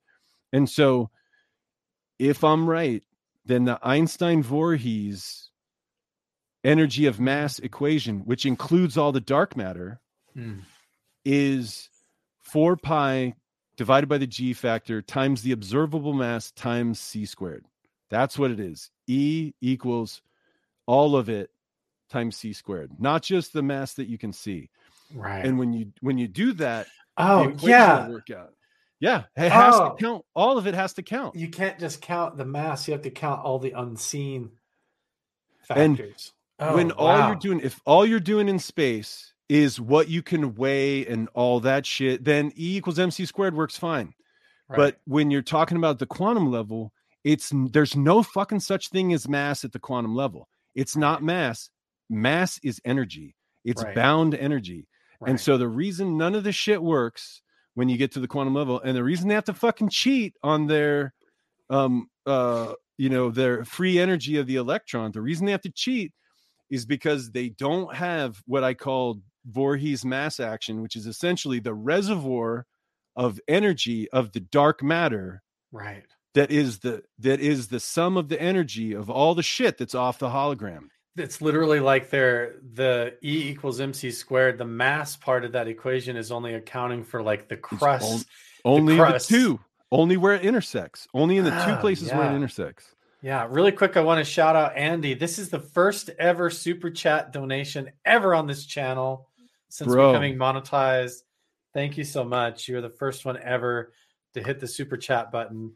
I don't even call it out or point it out or whatever. I think if anybody's loving the show and digging it, they're going to find it down there. And all he did was say thanks, guys. So that was really awesome of you. Thank you so much for donating to the show. It's been so amazing so far. I don't want to stop yet. Are you okay on time? No, I'm good, man. Got another 20 minutes or so here. So I'm going to go over here. I got an hour 20, man. I mean, Ashley said I put the girls to bed, so Cool. I'm going to dig through the comment section right now because we're going into the night owl segment here. Let's see. Gravity's based on mass. Let's see. Rondonautica. Do you know what Rondonautica is? What in the world is that? Rondonautica, Andy. Sapphire wants to know what that is. Let's see. Looking for questions. Keep going, Brad. Keep talking about your... I kind of cut you off there because the super chat got me excited. So I'm going to pick up. Yeah, right. No, that's inaugural. That's like, that's a big deal to me. Yeah. It's taken a long time and you were the one. Yeah, man. Yeah, man. Well, Andy's the man. Like, yeah. Sure. So, well, the one thing that like, so we were talking about E equals MC squared, that's for the observable matter. And what we're talking about is all the rest of it that's off the hologram. Like, so it's actually the energy of mass, I think, is actually the equation is 4 pi divided by the G factor, which is like 2, times the observable mass that you see times C squared. And when you think about it, here's the thing. So if you were totally at rest, if you're absolutely totally at rest, then E would equal all of MC squared. But the thing is we're, like you said before, the Milky Way is flying towards Andromeda and we're like zipping around in circles around the Milky Way. Plus we're going around the sun and there's actually parallax motion like this of, you know, the sun while we're going. So I think that when you look at that, the reason 5.25 reason there's 5.25 times more dark matter is because we're actually moving through space that fast. You know, if all of a sudden we stopped, we would weigh everything, right? But we're actually zipping around really fast, and that's why we only weigh 18% of, like, you know, our mass is observable. Kind of, I think like if we went in the same way that the hummingbird is sort of cheating it there, as in a universal way, we're all kind of doing that at a certain level. Yeah, we're all flying at some insane speed through the universe, and that's why some of our matter is dark matter right now. Right. But if we slowed down, if our speed slowed down, we'd get heavier. If it went faster, we'd get lighter, I think. Right. Here's another good question from Sapphire Elf. Says, is Einstein's, let's see, infinite speed equals infinite density, but you cannot add mass to the universe. Is that why things must become lighter to keep with the relativity of the universe? Yes, Sapphire. That's what I think. But you got to realize that I'm taking on Stein when I do that. You know what I mean? And I'm taking on every single theoretical physicist that ever lived who was like into that. I'm the only person that I know of that thinks that is impossible. Right. And the one thing that I think kind of helps me in some ways is that, if I'm right, is that it's the same reason that the wave equations, when they in the free electron, that they go to infinity when it goes off the hologram. They go to infinity when it becomes dark matter. And that makes sense, because what is supposed to happen, and I think if Einstein understood quantum gravity, and this sounds fucking so arrogant, but if Einstein understood quantum gravity like I think I do, then I think he'd say, "Oh, fuck, yeah, you're right. It goes off the hologram. Yeah. It's the quantum Lagrangian. It's kind of that reservoir of of dark matter that happens when you accelerate. You some of your shit becomes dark matter." And when you think about a photon, which is moving at the speed of light, which is massless, you know, why isn't a fucking photon infinitely heavy then? Because it's going the speed of light, right? You know, so I'm just, at least in my mind, what I'm saying seems internally consistent. It makes sense to me, and and I think the reason that everybody in the field of theoretical physics thinks it makes sense that shit gets heavier is because all they're going by is the math, and that's what they think the math says, and so that's what they're going by. But I'm like, I'm channeling you. I feel like my understanding of the universe comes from that sacred geometry like you're talking about. And it just makes sense to me. And they'll go, "Oh, you're a fucking pseudoscientist. You don't know shit." And maybe that's true, but I think what I'm saying makes a lot of sense. And I really invite, you know, anybody to, you know, come needle dick the sonic gravity theory of everything. Show me where it's wrong. Right. Show, you know, and nobody will. Nobody, I can't get anybody to, I want to play Take Down the Madman. I want theoretical physicists to come and tell me why what I'm saying doesn't make any sense. Yeah. Because I think it makes I want to know, because, like, help get me smarter.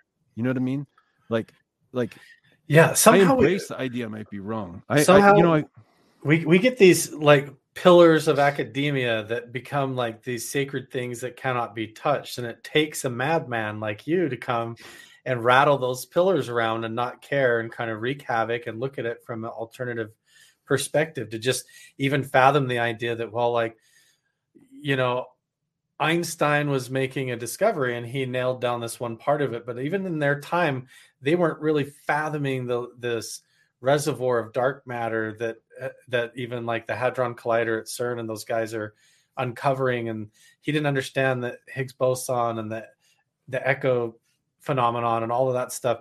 There's so much that has come out of the research and even just our understanding of the universe since then, that sure, like a tool serves its purpose for its time and gets you to a certain point, but sometimes you realize that the tool that you've been using is now slowing you down, and you need to do something because you've evolved and become more efficient than the tool can provide you efficiency. And so that's what you're trying to do, is to poke at that, to prod at it, to challenge it, and to see if you can bend that.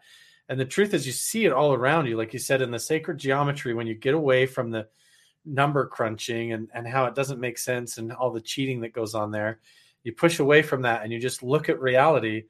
You see the sacred geometry on the most sacred places inside the temples of Egypt. And you see it in these Buddhist monasteries on the ceiling, and all of this stuff is, and the Kalachakra mandalas in Tibet and stuff, all are these sacred geometric symbols.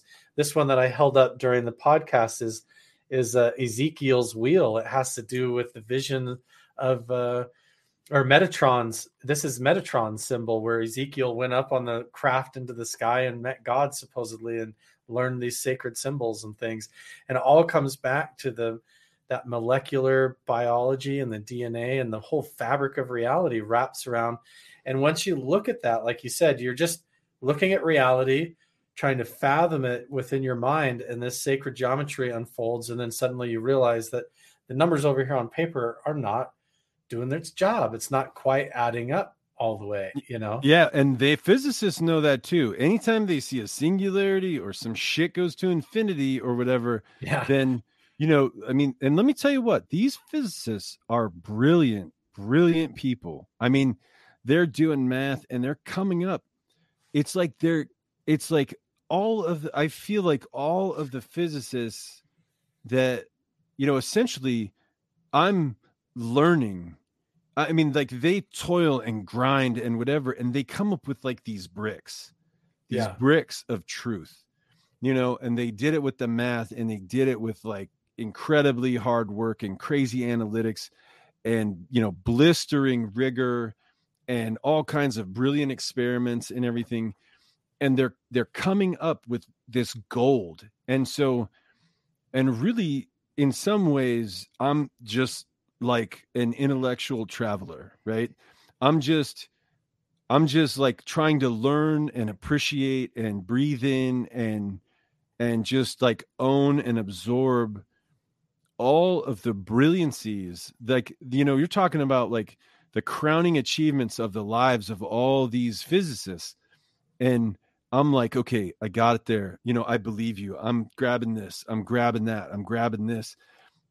And I just soaked in as much as I could. And I just really tried to assemble all of the truth that I was like pulling from all of these different brilliant physicists. And it's like, and I was just accepting. I'm like, okay, you know, I just opened my mind. I'm taking that. I'm putting it in here. I'm taking that. I'm putting it in here. And then I just kind of, it's like a puzzle. And I see where things are fitting, you know, and then all of a sudden it just kind of boom, it's just all right there. And so when you think of quantum teleportation, oh man, Grant, he's my brother. So nice. But like quantum teleportation, right? So we're on this. So they think at the very basic level, like particles pop in and out of space and shit, but that's not what's happening. We have a plane, and there's like a corkscrew, and it hits, and then it hits, and then it hits, and then it hits, and then it hits, and then it hits.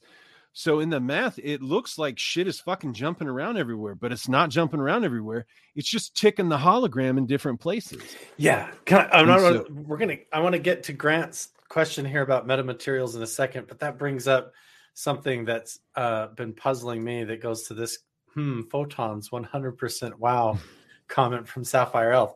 And it's this idea that if you fathom for a second, like let's say you take a single electron, right, that we know can travel just infinitely fast, right? Like sure. Or a photon or whatever. Let's take an electron and you say, here it is over here, and you've got it in this one place as a particle. Mm-hmm. And it can instantaneously like turn off and then turn on over here, turn off, turn on, turn off, right? And if it's able to do that infinitely fast, then technically the rate of speed goes up so fast that it's perceived as being two places at once. Like, and this is no longer perceived as just a particle here and there and here and there. Sure, you can point and measure it as a particle over here and detect it, but technically it's going so fast beyond the speed of light that it's capable of being here and here simultaneous to our time and time, space, speed, and all that, and of awareness. So if that's possible, then you have, what if it's over here too? And what if it's over here too? And we're talking about one particle that has the quantum ability to become a unified field throughout all reality. One single point that is the all, in a way that we don't fathom. And technically, even the particle that's, I think, is me, is also you, and this idea of oneness in this unified field. But then when you're in that, you are an individual and you're going through it, and it's all slowed down and you don't perceive it that way. But that's why it's so paradoxical.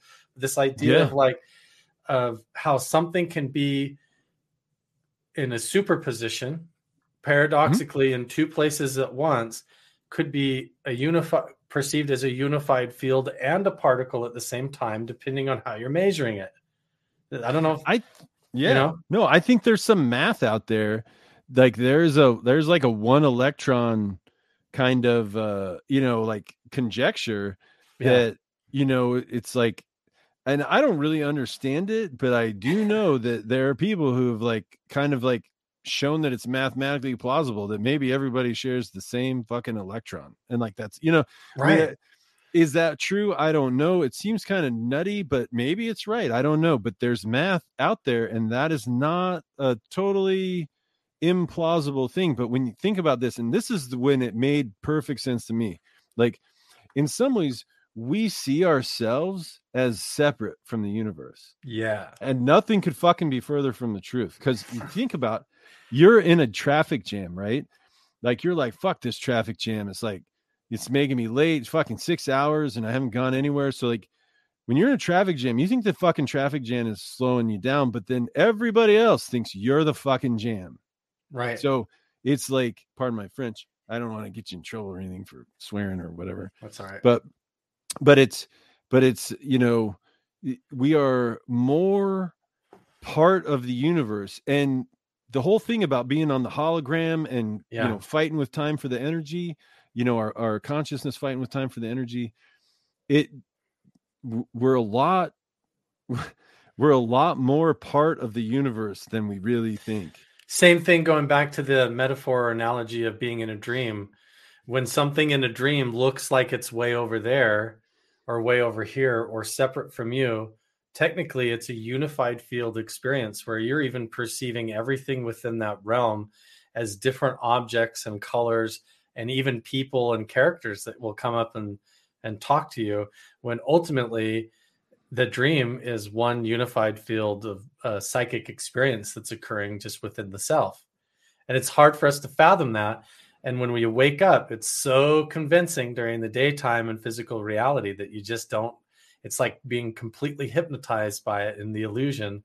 And you can't even fathom that everything you're perceiving in physical reality is like a hologram. It's like a dream, but it's the most crust physical edge imaginable possible, because it's where the rubber meets the road, and that's where we're actually gripping onto the edge of reality and trying to perceive it and gain information and learn, whereas at night you let go and kind of your consciousness relax and expands out into that field and becomes like that whole field. But it's not that much different when you really start probing at it, Yeah. And think too, like, so imagine if, let's just accept for the sake of argument, the hypothesis that you and me, our consciousness is on the hologram right now, and we're running our consciousness, we're slowing time down, but you and I are connecting. I'm receiving signals from the hologram that see your face.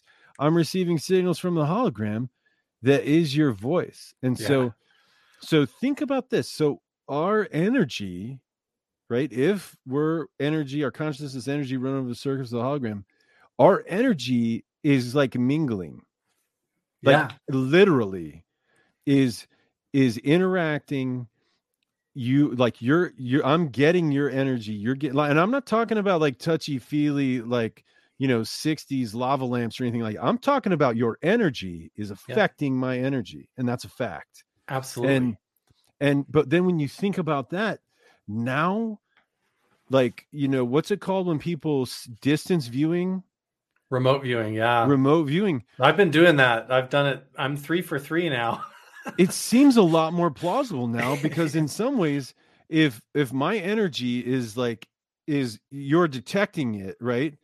Yeah. Then all you're talking about is maybe your energy detecting some shit in a different direction. Like, you know what I mean? Like, it's things become, we know if our neuron density went higher, to the point where, like air was like water, then actually we could fly, because we could just swim through the air like it was water, or Right. we could run like the Flash, or we could lift cars because they're buoyant in the water, Right. or in the atmosphere. So, like, when consciousness is so powerful, and I think everybody sort of poo-poos it, and everybody says, oh, you're fucking crazy, you're a crackpot or whatever. But I think there's so much power. And it's really, I'm not a consciousness like person like that. Like, I haven't been thinking about consciousness at all, except for like the last month or so, when I realized that if we're on the hologram, there's the consciousness, hummingbirds. Yeah, maybe there's something to this. You know what I mean? Like, so I don't, now I'm getting to the point where, I'm like, I need to open my mind. Like, I need Man. to listen to guys like you who've spent so much time, in the question, pondering, hey, what can I learn from these ancient civilizations? Because you talk about stuff, I have no idea what you're talking about, but I'll tell you what, man, I'm soaking it up. Yeah. And I'm going to remember. Like, and I think there's so much, and some people are like, maybe they're not right or something. That's cool. But I think until we really sit in the question and we try to soak up, like, the things that we can, and see if it fits into our puzzle, see if it makes sense. That's, I'm, I believe people when they say, hey, I got abducted. I'm going to believe him. I mean, there's some people that are going to lie, but there are some people I'm fucking certain that are true.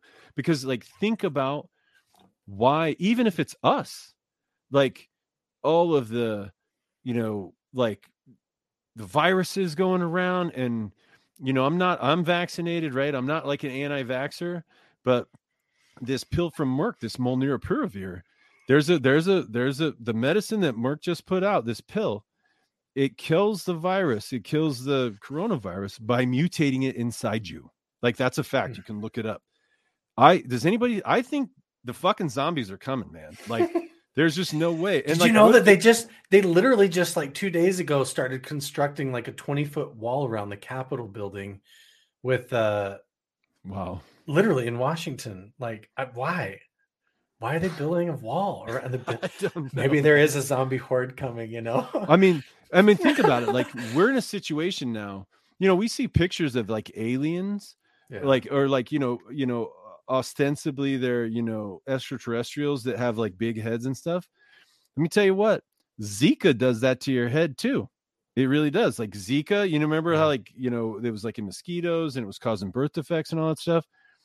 Like, what if somebody taking molnupiravir, and I'm not trying to be weird, I'm just like, ask yourself if it's plausible. Somebody who's taking a pill that mutates coronavirus, which is like the most prolifically contagious virus, what if that person is infected with Zika, and coronavirus has a baby with Zika? And now, people you get aerosol Zika, or aerosol herpes, or aerosol AIDS. Like, it's possible. And that I think what we're like, with how we're just like putting all kinds of shit in our bodies that we just don't even know what we're doing. What if in the future we pollute our DNA so bad that we really start having major problems. Yeah. Well, now the VAG and time travel, if that's plausible, it kind of makes sense that you would abduct people to try and unfuck the gene pool, dude. by getting pure DNA from the past. There's so many stories too, Brad, where they talk about like these extraterrestrials or the aliens in the story that they report after they're being abducted. They say that they were told that these entities come from like the future or an alternate timeline, where through trying to survive the harshness of that environment of the planet or the ionosphere or disease and things, they go underground and get into these cloning operations, and they deplete their DNA and gene pool to where it's like unsurvivable. So their only chance then is to try and go back and affect time through these time loops, and to go back and affect their own reality in the future and save themselves by going back and correcting their mistakes. And I don't know how plausible that is, but it's super strange to fathom all the different possibilities. Like, could we have in the future, far distant future, pigeonholed ourselves into a non-survivable situation genetically, where we're too polluted on the planet and our DNA and genetics through all this modifications and integrating technology into our systems, we become like screwed up. And the only way out of this cloning mess that we're in is to go back and try to affect timelines and stuff. But it seems to be really messy and anomalous. And I want to get to Brad's question really quick. He was asking about metamaterials. Do you think there's any kind of particular material for your free energy device, or a metamaterial that maybe is a secret that you think might hold a key to unlocking all this, or like where the power differential that you're missing or something to really make it pop and turn on is maybe like an element that we're not aware of or hasn't been quite put to use the right way yet? Yeah. So there's sort of two, I think there's two things. So, and I want to talk about like the free quantum unlimited energy. So, yeah. So, and then we'll get to that metamaterial and how that comes in and why people are so hung up on metamaterials. So, okay. So you have this spinner in my anti-gravity engine. And so it spins, right? It puts out this field, right? That makes the apparatus massless. Well, it's still creating energy, right? Right. Like the action of the Faraday disc and everything creates energy, because remember, it spins around the magnets and it shoves the electrons there. So it's minus in the middle of the disc and it's plus on the end of the disc. And so it's like a battery, right? And you connect it, it's like a battery. So the disc is spinning, right? It becomes massless.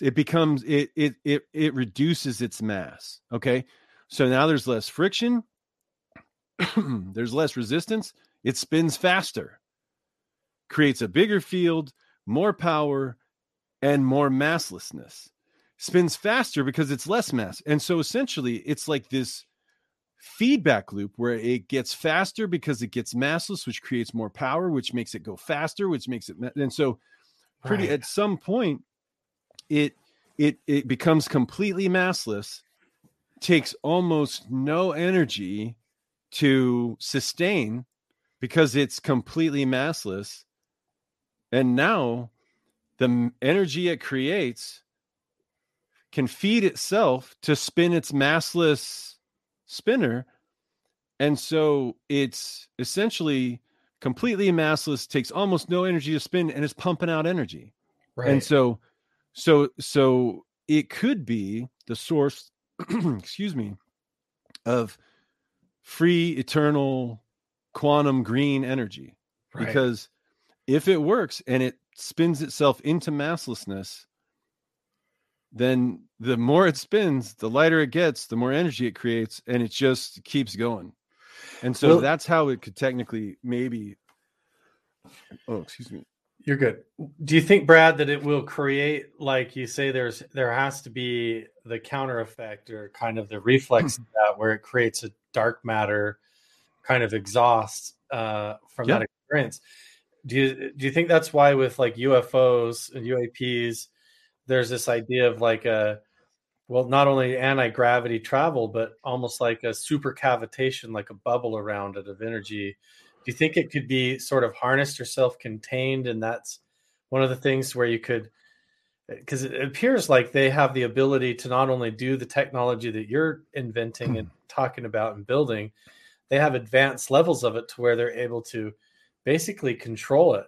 And speaking of like remote viewers and people that come out of this, these secret departments, they claim that a lot of these craft are controlled by consciousness. The pilots aren't in there using joysticks and knobs and stuff like a F-16 fighter pilot or anything. They're interfacing with the like almost an intelligent craft in a sense, because or it's perceived that way simply because it's moving outside of space-time. I don't know how it all works, but it seems like so here's quantum pocket propulsion around it. Okay, yeah. Yeah, so here's quantum propulsion, right? So what happens is when there's something called Casimir force, right? And so what's going to happen when we create this, remember, okay, so we're taking, and it's actually a disc. We're not going to use, when we make our craft, we're not going to use like a solid disc that blows a solid field. What we're going to have is a hoop, okay? So it's going to create a hoop of a magnetic field and then a hoop of a magnetic field here. So you're still in your orb, but inside is undisturbed. And that's how you're going to get pilots in that craft, is because you're not going to do a magnetic field that's a pure disc circle. You're going to do a hoop. So it's like a force field of masslessness. And so what happens is that this is what I think happens. So technically, when you decouple the Higgs field, you renormalize. The Higgs field breaks the symmetry of the electroweak force. And the electroweak force, the weak part of it is the weak nuclear force. Now, the weak nuclear force is the force that wants everything to be equal. It's the force that when you push a suction cup on a window and you try to pull it off, the weak nuclear force is pushing on the back of the suction cup to hold it there, because it gets mad if you create a vacuum. It does not want to see a vacuum. And so it's whenever you try to start creating a vacuum, it's pushing like air, matter. It's trying to shove matter into that vacuum because it does not like a vacuum. That's called low entropy. And it's like the difference in the outside versus the inside of where that vacuum is, that difference is energy. It is. And so that's what we call Casimir forces. And so when we create a bubble of masslessness, right, we essentially, the Higgs field breaks the symmetry of the weak nuclear force. And that's why the weak nuclear force is like really, really, really weak. But when we renormalize the weak nuclear force by ejecting the Higgs field, now the weak nuclear force is really strong. And now it's trying, and I call this a mass hole, right? That's the mass hole. When you kick your mass out, you create a mass hole in the universe. And now the weak nuclear force knows that there's no mass there, because through what they call quantum fluctuations, it's like the weak nuclear force, even though it's not touching it, that's like, I know there's massless in there. I need to shove some mass in there. So here's your orb of your essentially anti-gravity field, and the weak nuclear force is shoving uniformly all around it, trying to shove stuff in there, like suddenly cavitating an air pocket down under the pressure of the ocean. The entire field of the ocean around it wants to immediately collapse that emptiness back into balance. Yeah. And so exactly. Now, I think, okay, so if you look at the Payas patents and all that, and they talk about cavitation and everything, I don't know. I think those Payas patents are sort of false flag, like counterintelligence. I think they're trying to get the Russians and the Chinese off on the wrong foot. Because what I think makes us able to zip around and stuff is masslessness. And our particles aren't constrained. They're not like tied to and we don't have like bosons and all that kind of stuff. So it's like, I think things can pass through us. I don't think we're hyper cavitating around things. I think we're actually, things are going through us. We are essentially quantum teleporting at scale. Right. And so I think things can just pass through us when we're in this state. And I don't know, somebody might be smarter than that than me, but I don't think it's because we're shaking. I think our particles are oscillating at the speed of light, and I think we can just go through stuff. But so the way that you can fly around, okay, so we have this area that's undisturbed. So like you and me are like high-fiving in there. We're like, having a apple juice or something, like everything kind of works. You can kind of steer and everything. Because one of the big things I was like, dude, how do you steer if you're like everything's passing through you and stuff? And then I was like, oh no, it's a hoop. So things are like regular in the middle. Right. And so I think what happens is we manipulate the quantum vacuum. And the way we do this is, so say you have your mass hole. The weak nuclear force is shoving super hard everywhere, trying to cram stuff into our mass hole, but it's not working. And so it's constantly pushing all around us. So what we do is we have directional microwave emitters. Okay. And what that's going to do is if we shoot, and just like, the microwave that you cook your food in, your ramen, your Hot Pockets or whatever. So you turn it on and it's going to put some energy into a spot of that field. Okay. And so what you're doing is you're manipulating the quantum vacuum. You're creating, if like, say, here's your ship, right? And it's pointed this way. Well, if you shoot directional microwaves this way, then the weak nuclear force is going to go, oh, there's something here. I don't have to push as hard on the front. Mm-hmm. And so they're going to push less hard on the front and it's going to push more on the back. And so essentially you're going to shoot microwaves and you're going to tractor beam yourself around, because which maybe why you get this sense of them like being swooshy in the air like this when they're trying to hold still. They're like, woo. Sometimes, yeah. And they'll just like, but if you wanted to go up, you would just shoot microwaves up, and then it would put a little bit of energy so the weak nuclear force wouldn't push as hard up here, because it'd be like, oh, there's some stuff here, but where there's nothing, it's pushing harder. Right. And so it pushes harder in the direction behind where you shoot them, and it pushes less hard here. And that differential will shoot you, especially you're massless. So you only need like and you take off. Yeah. And technically you could fly through mountains, solid objects, through the ocean even, and not even really create a splash or like, all kinds of bizarre phenomenon you'd perceive. You might even perceive them just as like a ball of light or orb or a plasma shape or sphere, because they're existing in this kind of like quantum massless state that gives off vast amounts of energy and radiation and things. If there's something malfunctioning or they have to stop and fix something, it could get all kinds of anomalous. Yeah, I have a conjecture about that too. Like, how you see like maybe you'll see like a big ball of light, right? Yeah. Well, remember, you're looking through a wormhole and there's tons of gravity around that quantum echo, and gravity will lens light. Like gravity is energy bends space, and light goes through space. And so essentially the gravity lenses that light. So you're looking at the other side. Yeah, but it's scrambling all that light because of the gravity.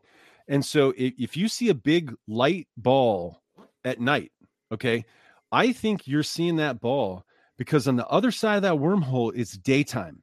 Yeah. So you're seeing the daylight come through, but it's scrambled by all that gravity. And so it looks like a big poofy light ball. Sometimes you'll see them and they'll be red. And I think it's because it's sunset on the other side.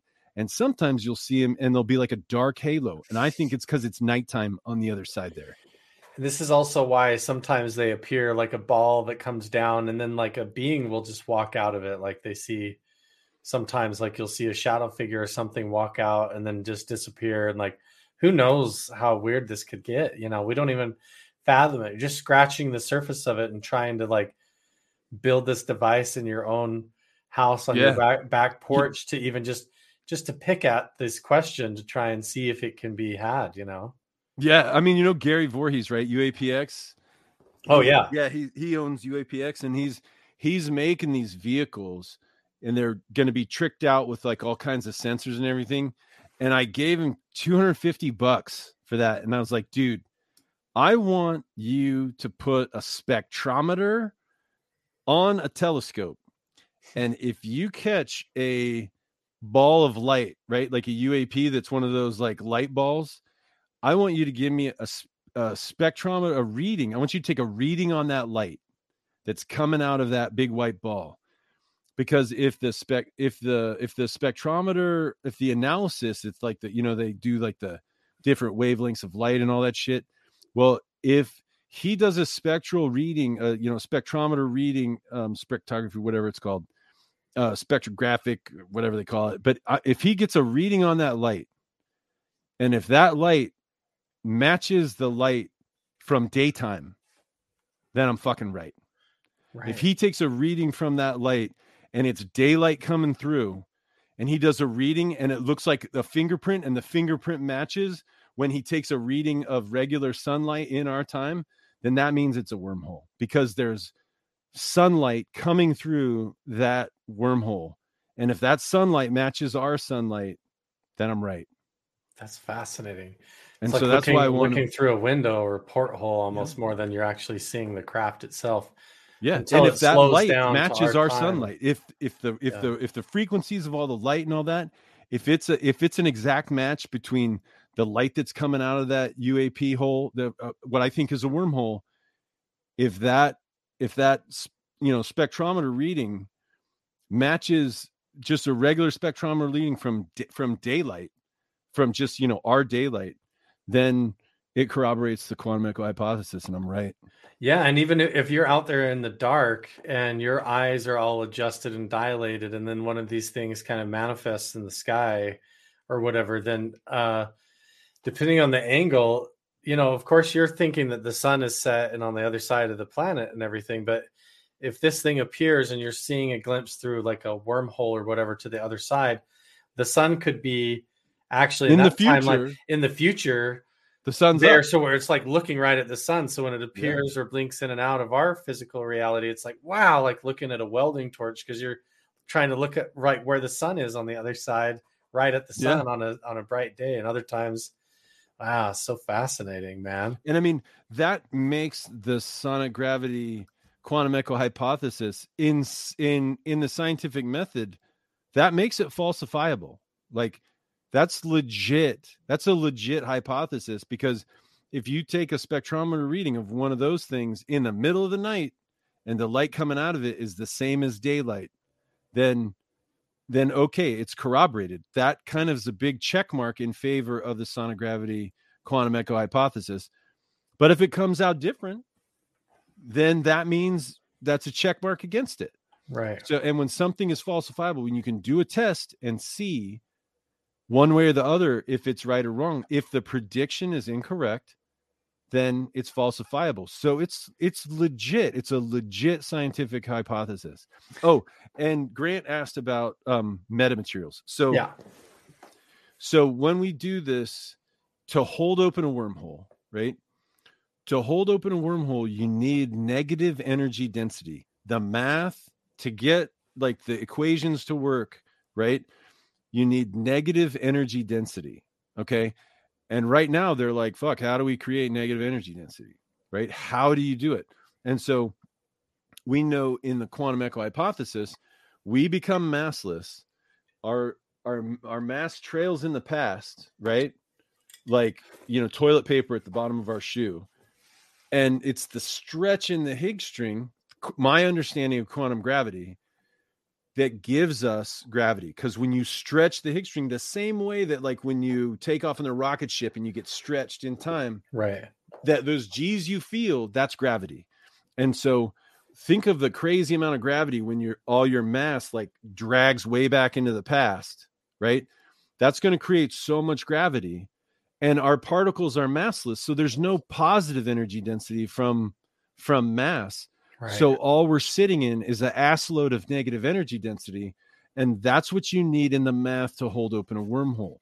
So my negative energy density comes from the gravity of decoupling the Higgs field and throwing a quantum echo into the past.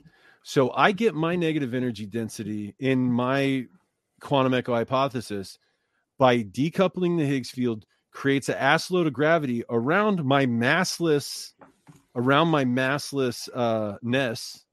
And so I'm sitting on a shitload of negative energy density, and that's a fact, right? And so, but in order to get, but nobody else does it that way.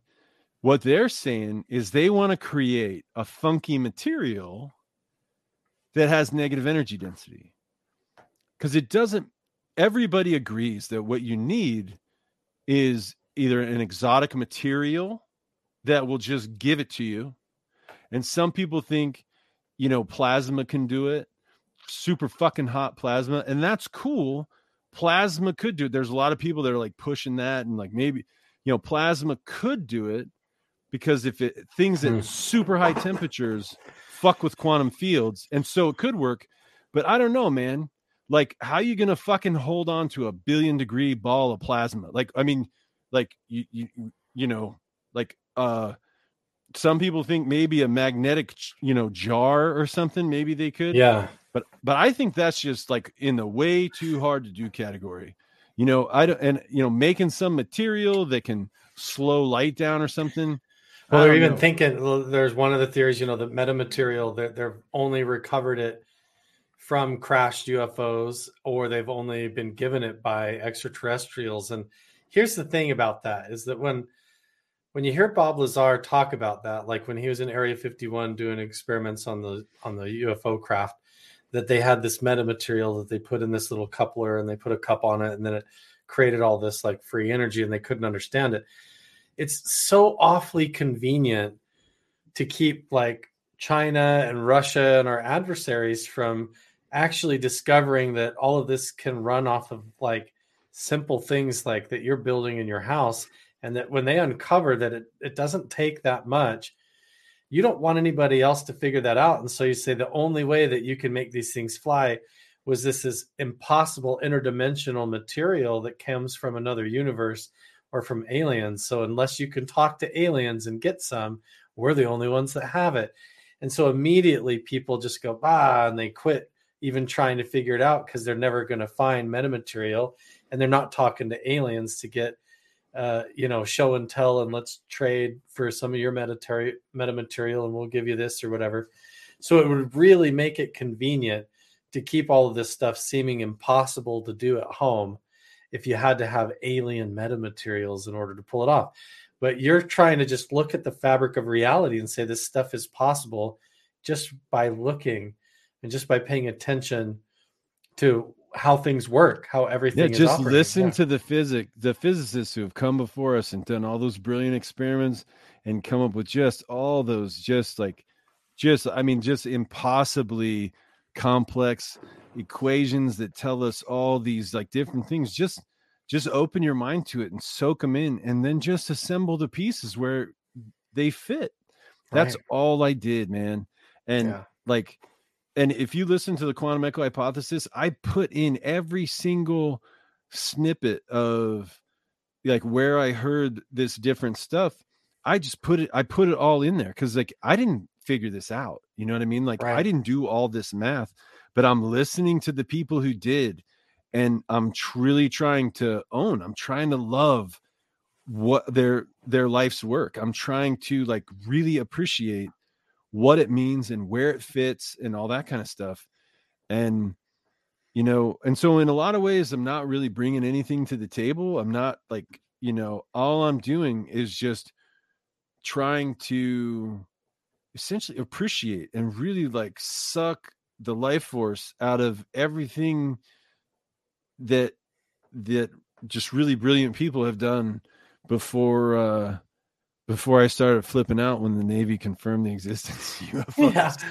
Well, man, you know what makes a madman? You talk and you joke about it and you say, I'm a madman and I'm doing this and that. But really what's crazy is somebody sitting there just crunching a bunch of numbers on paper and coming up with theories, and they have to erase half of the equation because it doesn't add up, and they just get stuck chasing their own tail down the same dead-end mazes and hitting their head against the wall. And sometimes you just have to take an alternative point of view and just say, well, let's see. Let's just see if we can make this thing, and let's see.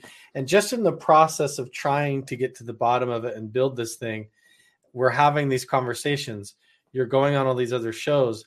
You're exploring the nature of reality as a whole, being on the surface of a black hole, and the fabric of who we are. And it unfolds like this whole deeper level of the mystery of reality and what it means to be a human being. And Brad, we've been going almost 2.5 hours here. It's been this incredible, beautiful conversation. And I want to have this conversation again.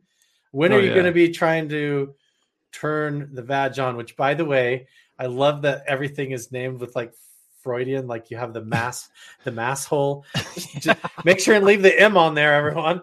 And you've got the vag and the mass. It's so fun because it just flies in the face of all these stuffy people in suits and ties, and the academia that thinks. But I mean, you're obviously onto something, and you've got a concept and a view of reality that fits in with everything I'm doing, studying the ancient past and the mysteries. I think that's the balance to all this. It's like there's they didn't have all this technology. They didn't have metamaterials. They didn't have, you've got these ancient civilizations drawing the same sacred geometry and almost having figured out certain forms of energy that we don't even fathom now, or who knows, way of life, or how they move these giant stone blocks and all this stuff. Like, but just probing at these questions opens your mind. And somebody watching this, even if you're not the one that figures it out, it could be somebody watching this is just like, oh, and it's a missing piece to their puzzle or whatever. And that's what all this is about, is just boiling it down to the raw truth, getting to the bottom of it and seeing what we learn on the journey there. You know, it's really cool. Yeah. Yeah. Now the vibe for me just makes so much sense. Like, I won't write off anything now. Like, seriously, man. Like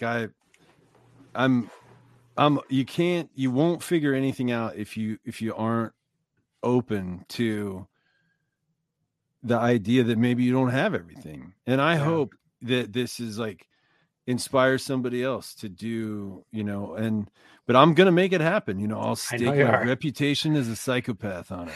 I feel like it, man. Every time I come over and look, I'm like, dude. And when I try to wrap my head around the logic, and every time I talk to you, I'm like, you act like you want to be crazy, but you're not crazy, man. Like the stuff that you're talking about seems like it fits with even like stuff that I've seen flying around, and getting tired, right? Answer the questions when I try to throw it into, what is it like when I go to sleep at night?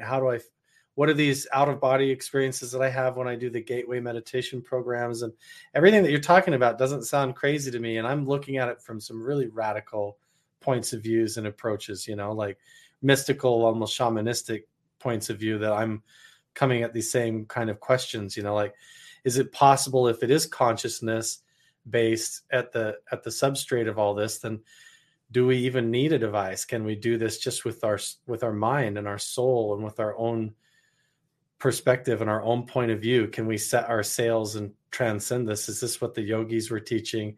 And same way, I might not be able to teleport or turn invisible or travel through space-time, but I'm trying, using my own mind. Dude, you lost 200 pounds through consciousness alone. Yeah. Like, I know that. Tell everybody that is amazing. Yeah, I've definitely manifest different realities for myself using the power of my mind and consciousness and meditation and manifesting things. And I know that's a lot of jargon comes along with baggage and stuff, but there's something there's even I always get this word wrong. Piezoelectric, is that what it's called? Piezoelectric, yeah. Piezoelectric.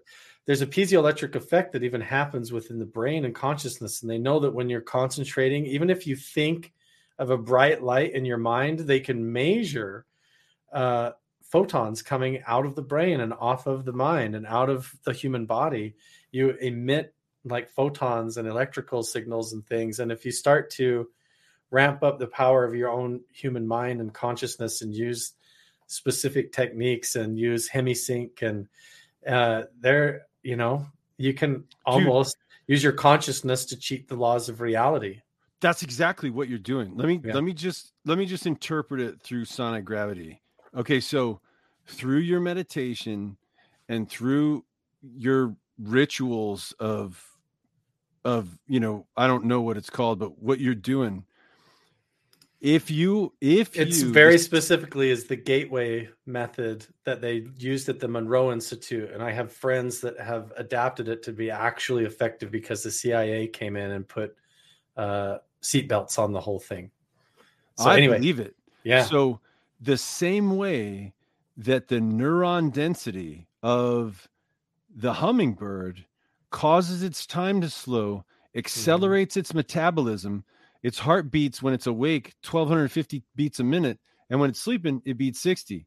So in physics, if that's right, that we're consciousness on the surface of the black hole, and our neural activity competes with time for energy on the surface of the black hole. If you are doing things that are energizing and exciting more of your neurons, you're really stealing energy away from time, which slows your time down and elevates your metabolism. That is a fact. Suddenly having past life experiences or meeting versions of your future self, giving yourself advice and going into other realms, man. Yeah, dude. And at the very least, you could be slowing your time, which elevates like the hummingbird, elevates your metabolism. And so your consciousness, and this is like, I'm not talking about like foo-foo, like sensitivity. I'm talking about the science. I'm talking about the physics of your consciousness could slow your time down, which relative to the flow of time increases your metabolism and burns your fat. Yeah. In some ways, your mental exercises might be increasing your metabolism in the physics. Like, that's just fucking amazing. And you've lost 200 pounds. Yeah. I was 400 pounds. And when I learned meditation, I was like at a wall. I couldn't lose. I would just go up and down and up and down. And when I learned meditation and transcendental meditation and different forms of it, it put me at a level of consciousness and honesty within myself that it literally shifted my reality. And I'm not even the same person. Like, God, you could sell that, dude. Seriously, the physics of weight loss, whatever you're doing, is obviously elevating the activity of your neurons, which is slowing your time and jacking up your metabolism, dude. And like, even the perception of what I'm doing when I physically am trying to lose weight and I go exercise or any of that, and I go through the process, the meditative mindset is like, oh, like next thing I know, I'm like, oh, my workout's done. And it was an hour longer than I thought, because you're literally almost like stepping out of your own body and letting reality move along on its own. And then you come back to awareness and it's all taken care of and you're amped up and your body's sweating like crazy. And I also have to be careful I don't hurt myself, because you can become so disassociated with like the exercises that you're doing. You realize, man, I wrenched my shoulder and I was in such a flow state. Like I was completely almost in another reality during this time. It's just like, dude, feeling positivity and visualizing so vividly the final result that it's like you're jumping forward to, like, every step forward is actually jumping into this other dimension. And when your mind takes a quantum leap forward, it's all of a sudden like you're there and you've lost all this weight and you feel like you didn't even have to do it almost. It's bizarre, man. I've had some really like incredible things happen when I started to explore all of this, and really cool. One last question here, Brad. What is next for the Vag? So when are you going to try and turn it on? When is this going to happen? And how can people find you to stay in touch with what you're doing on all your experiments? Okay. So I just finished like my 10-page paper, because there's this Gravity Research Foundation. And like, I think in March or whatever, or February, the papers are due. And I made a 10-page paper. It's on my blog. It's www.sonic-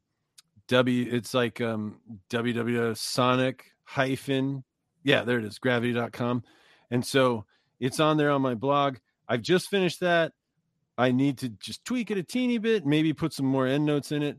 But so now I'm shifting to the Vag construction. I have all of the components I need, all the contacts I have. I'm like ready to go and build it.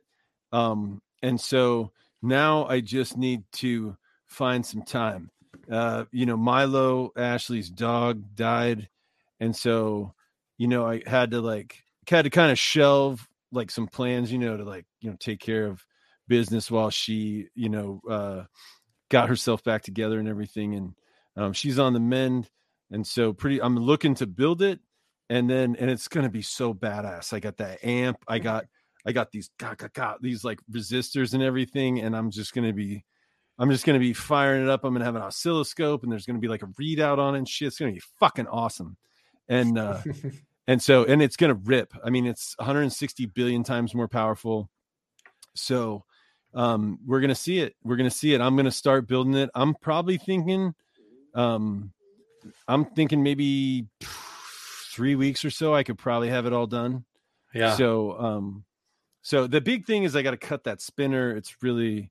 It's like, now I make them out of a computer, like motherboard board. And I etch it, the copper and everything. And so it just takes a little bit to cut it and get it square, or get it nice and round and stuff. So I'm going to fire that up. And when I do, man, I'm going to show you. I'm going to come over. I'm going to crash your podcast, and I'm going to be like, dude, we're all here on we will all hear on the news that a house just like flew into the air in a ball of light and disappeared. And then if something explodes on the East Coast, a nuclear bomb, you'll know it was me. Next thing you know, you'll look out your window and you'll be over the ocean, and you'll realize, oh no, I'm the Tic Tac, right? What have I done? No. Or I'll crash and I'll be like, oh, this is Roswell, 1947, and then I splat. Right. We better cover this up and say that it was aliens or something, right? It's Voorhees. Right. Brad, this has been a stellar conversation, man. We covered so much ground. We talked about a bunch of stuff. Everybody needs to go follow Brad at Sonic Gravity on Instagram. You've got like a Facebook page, right? You've got like the whole shebang and a website. So I put the website down in the links below. Make sure and check him out, everybody.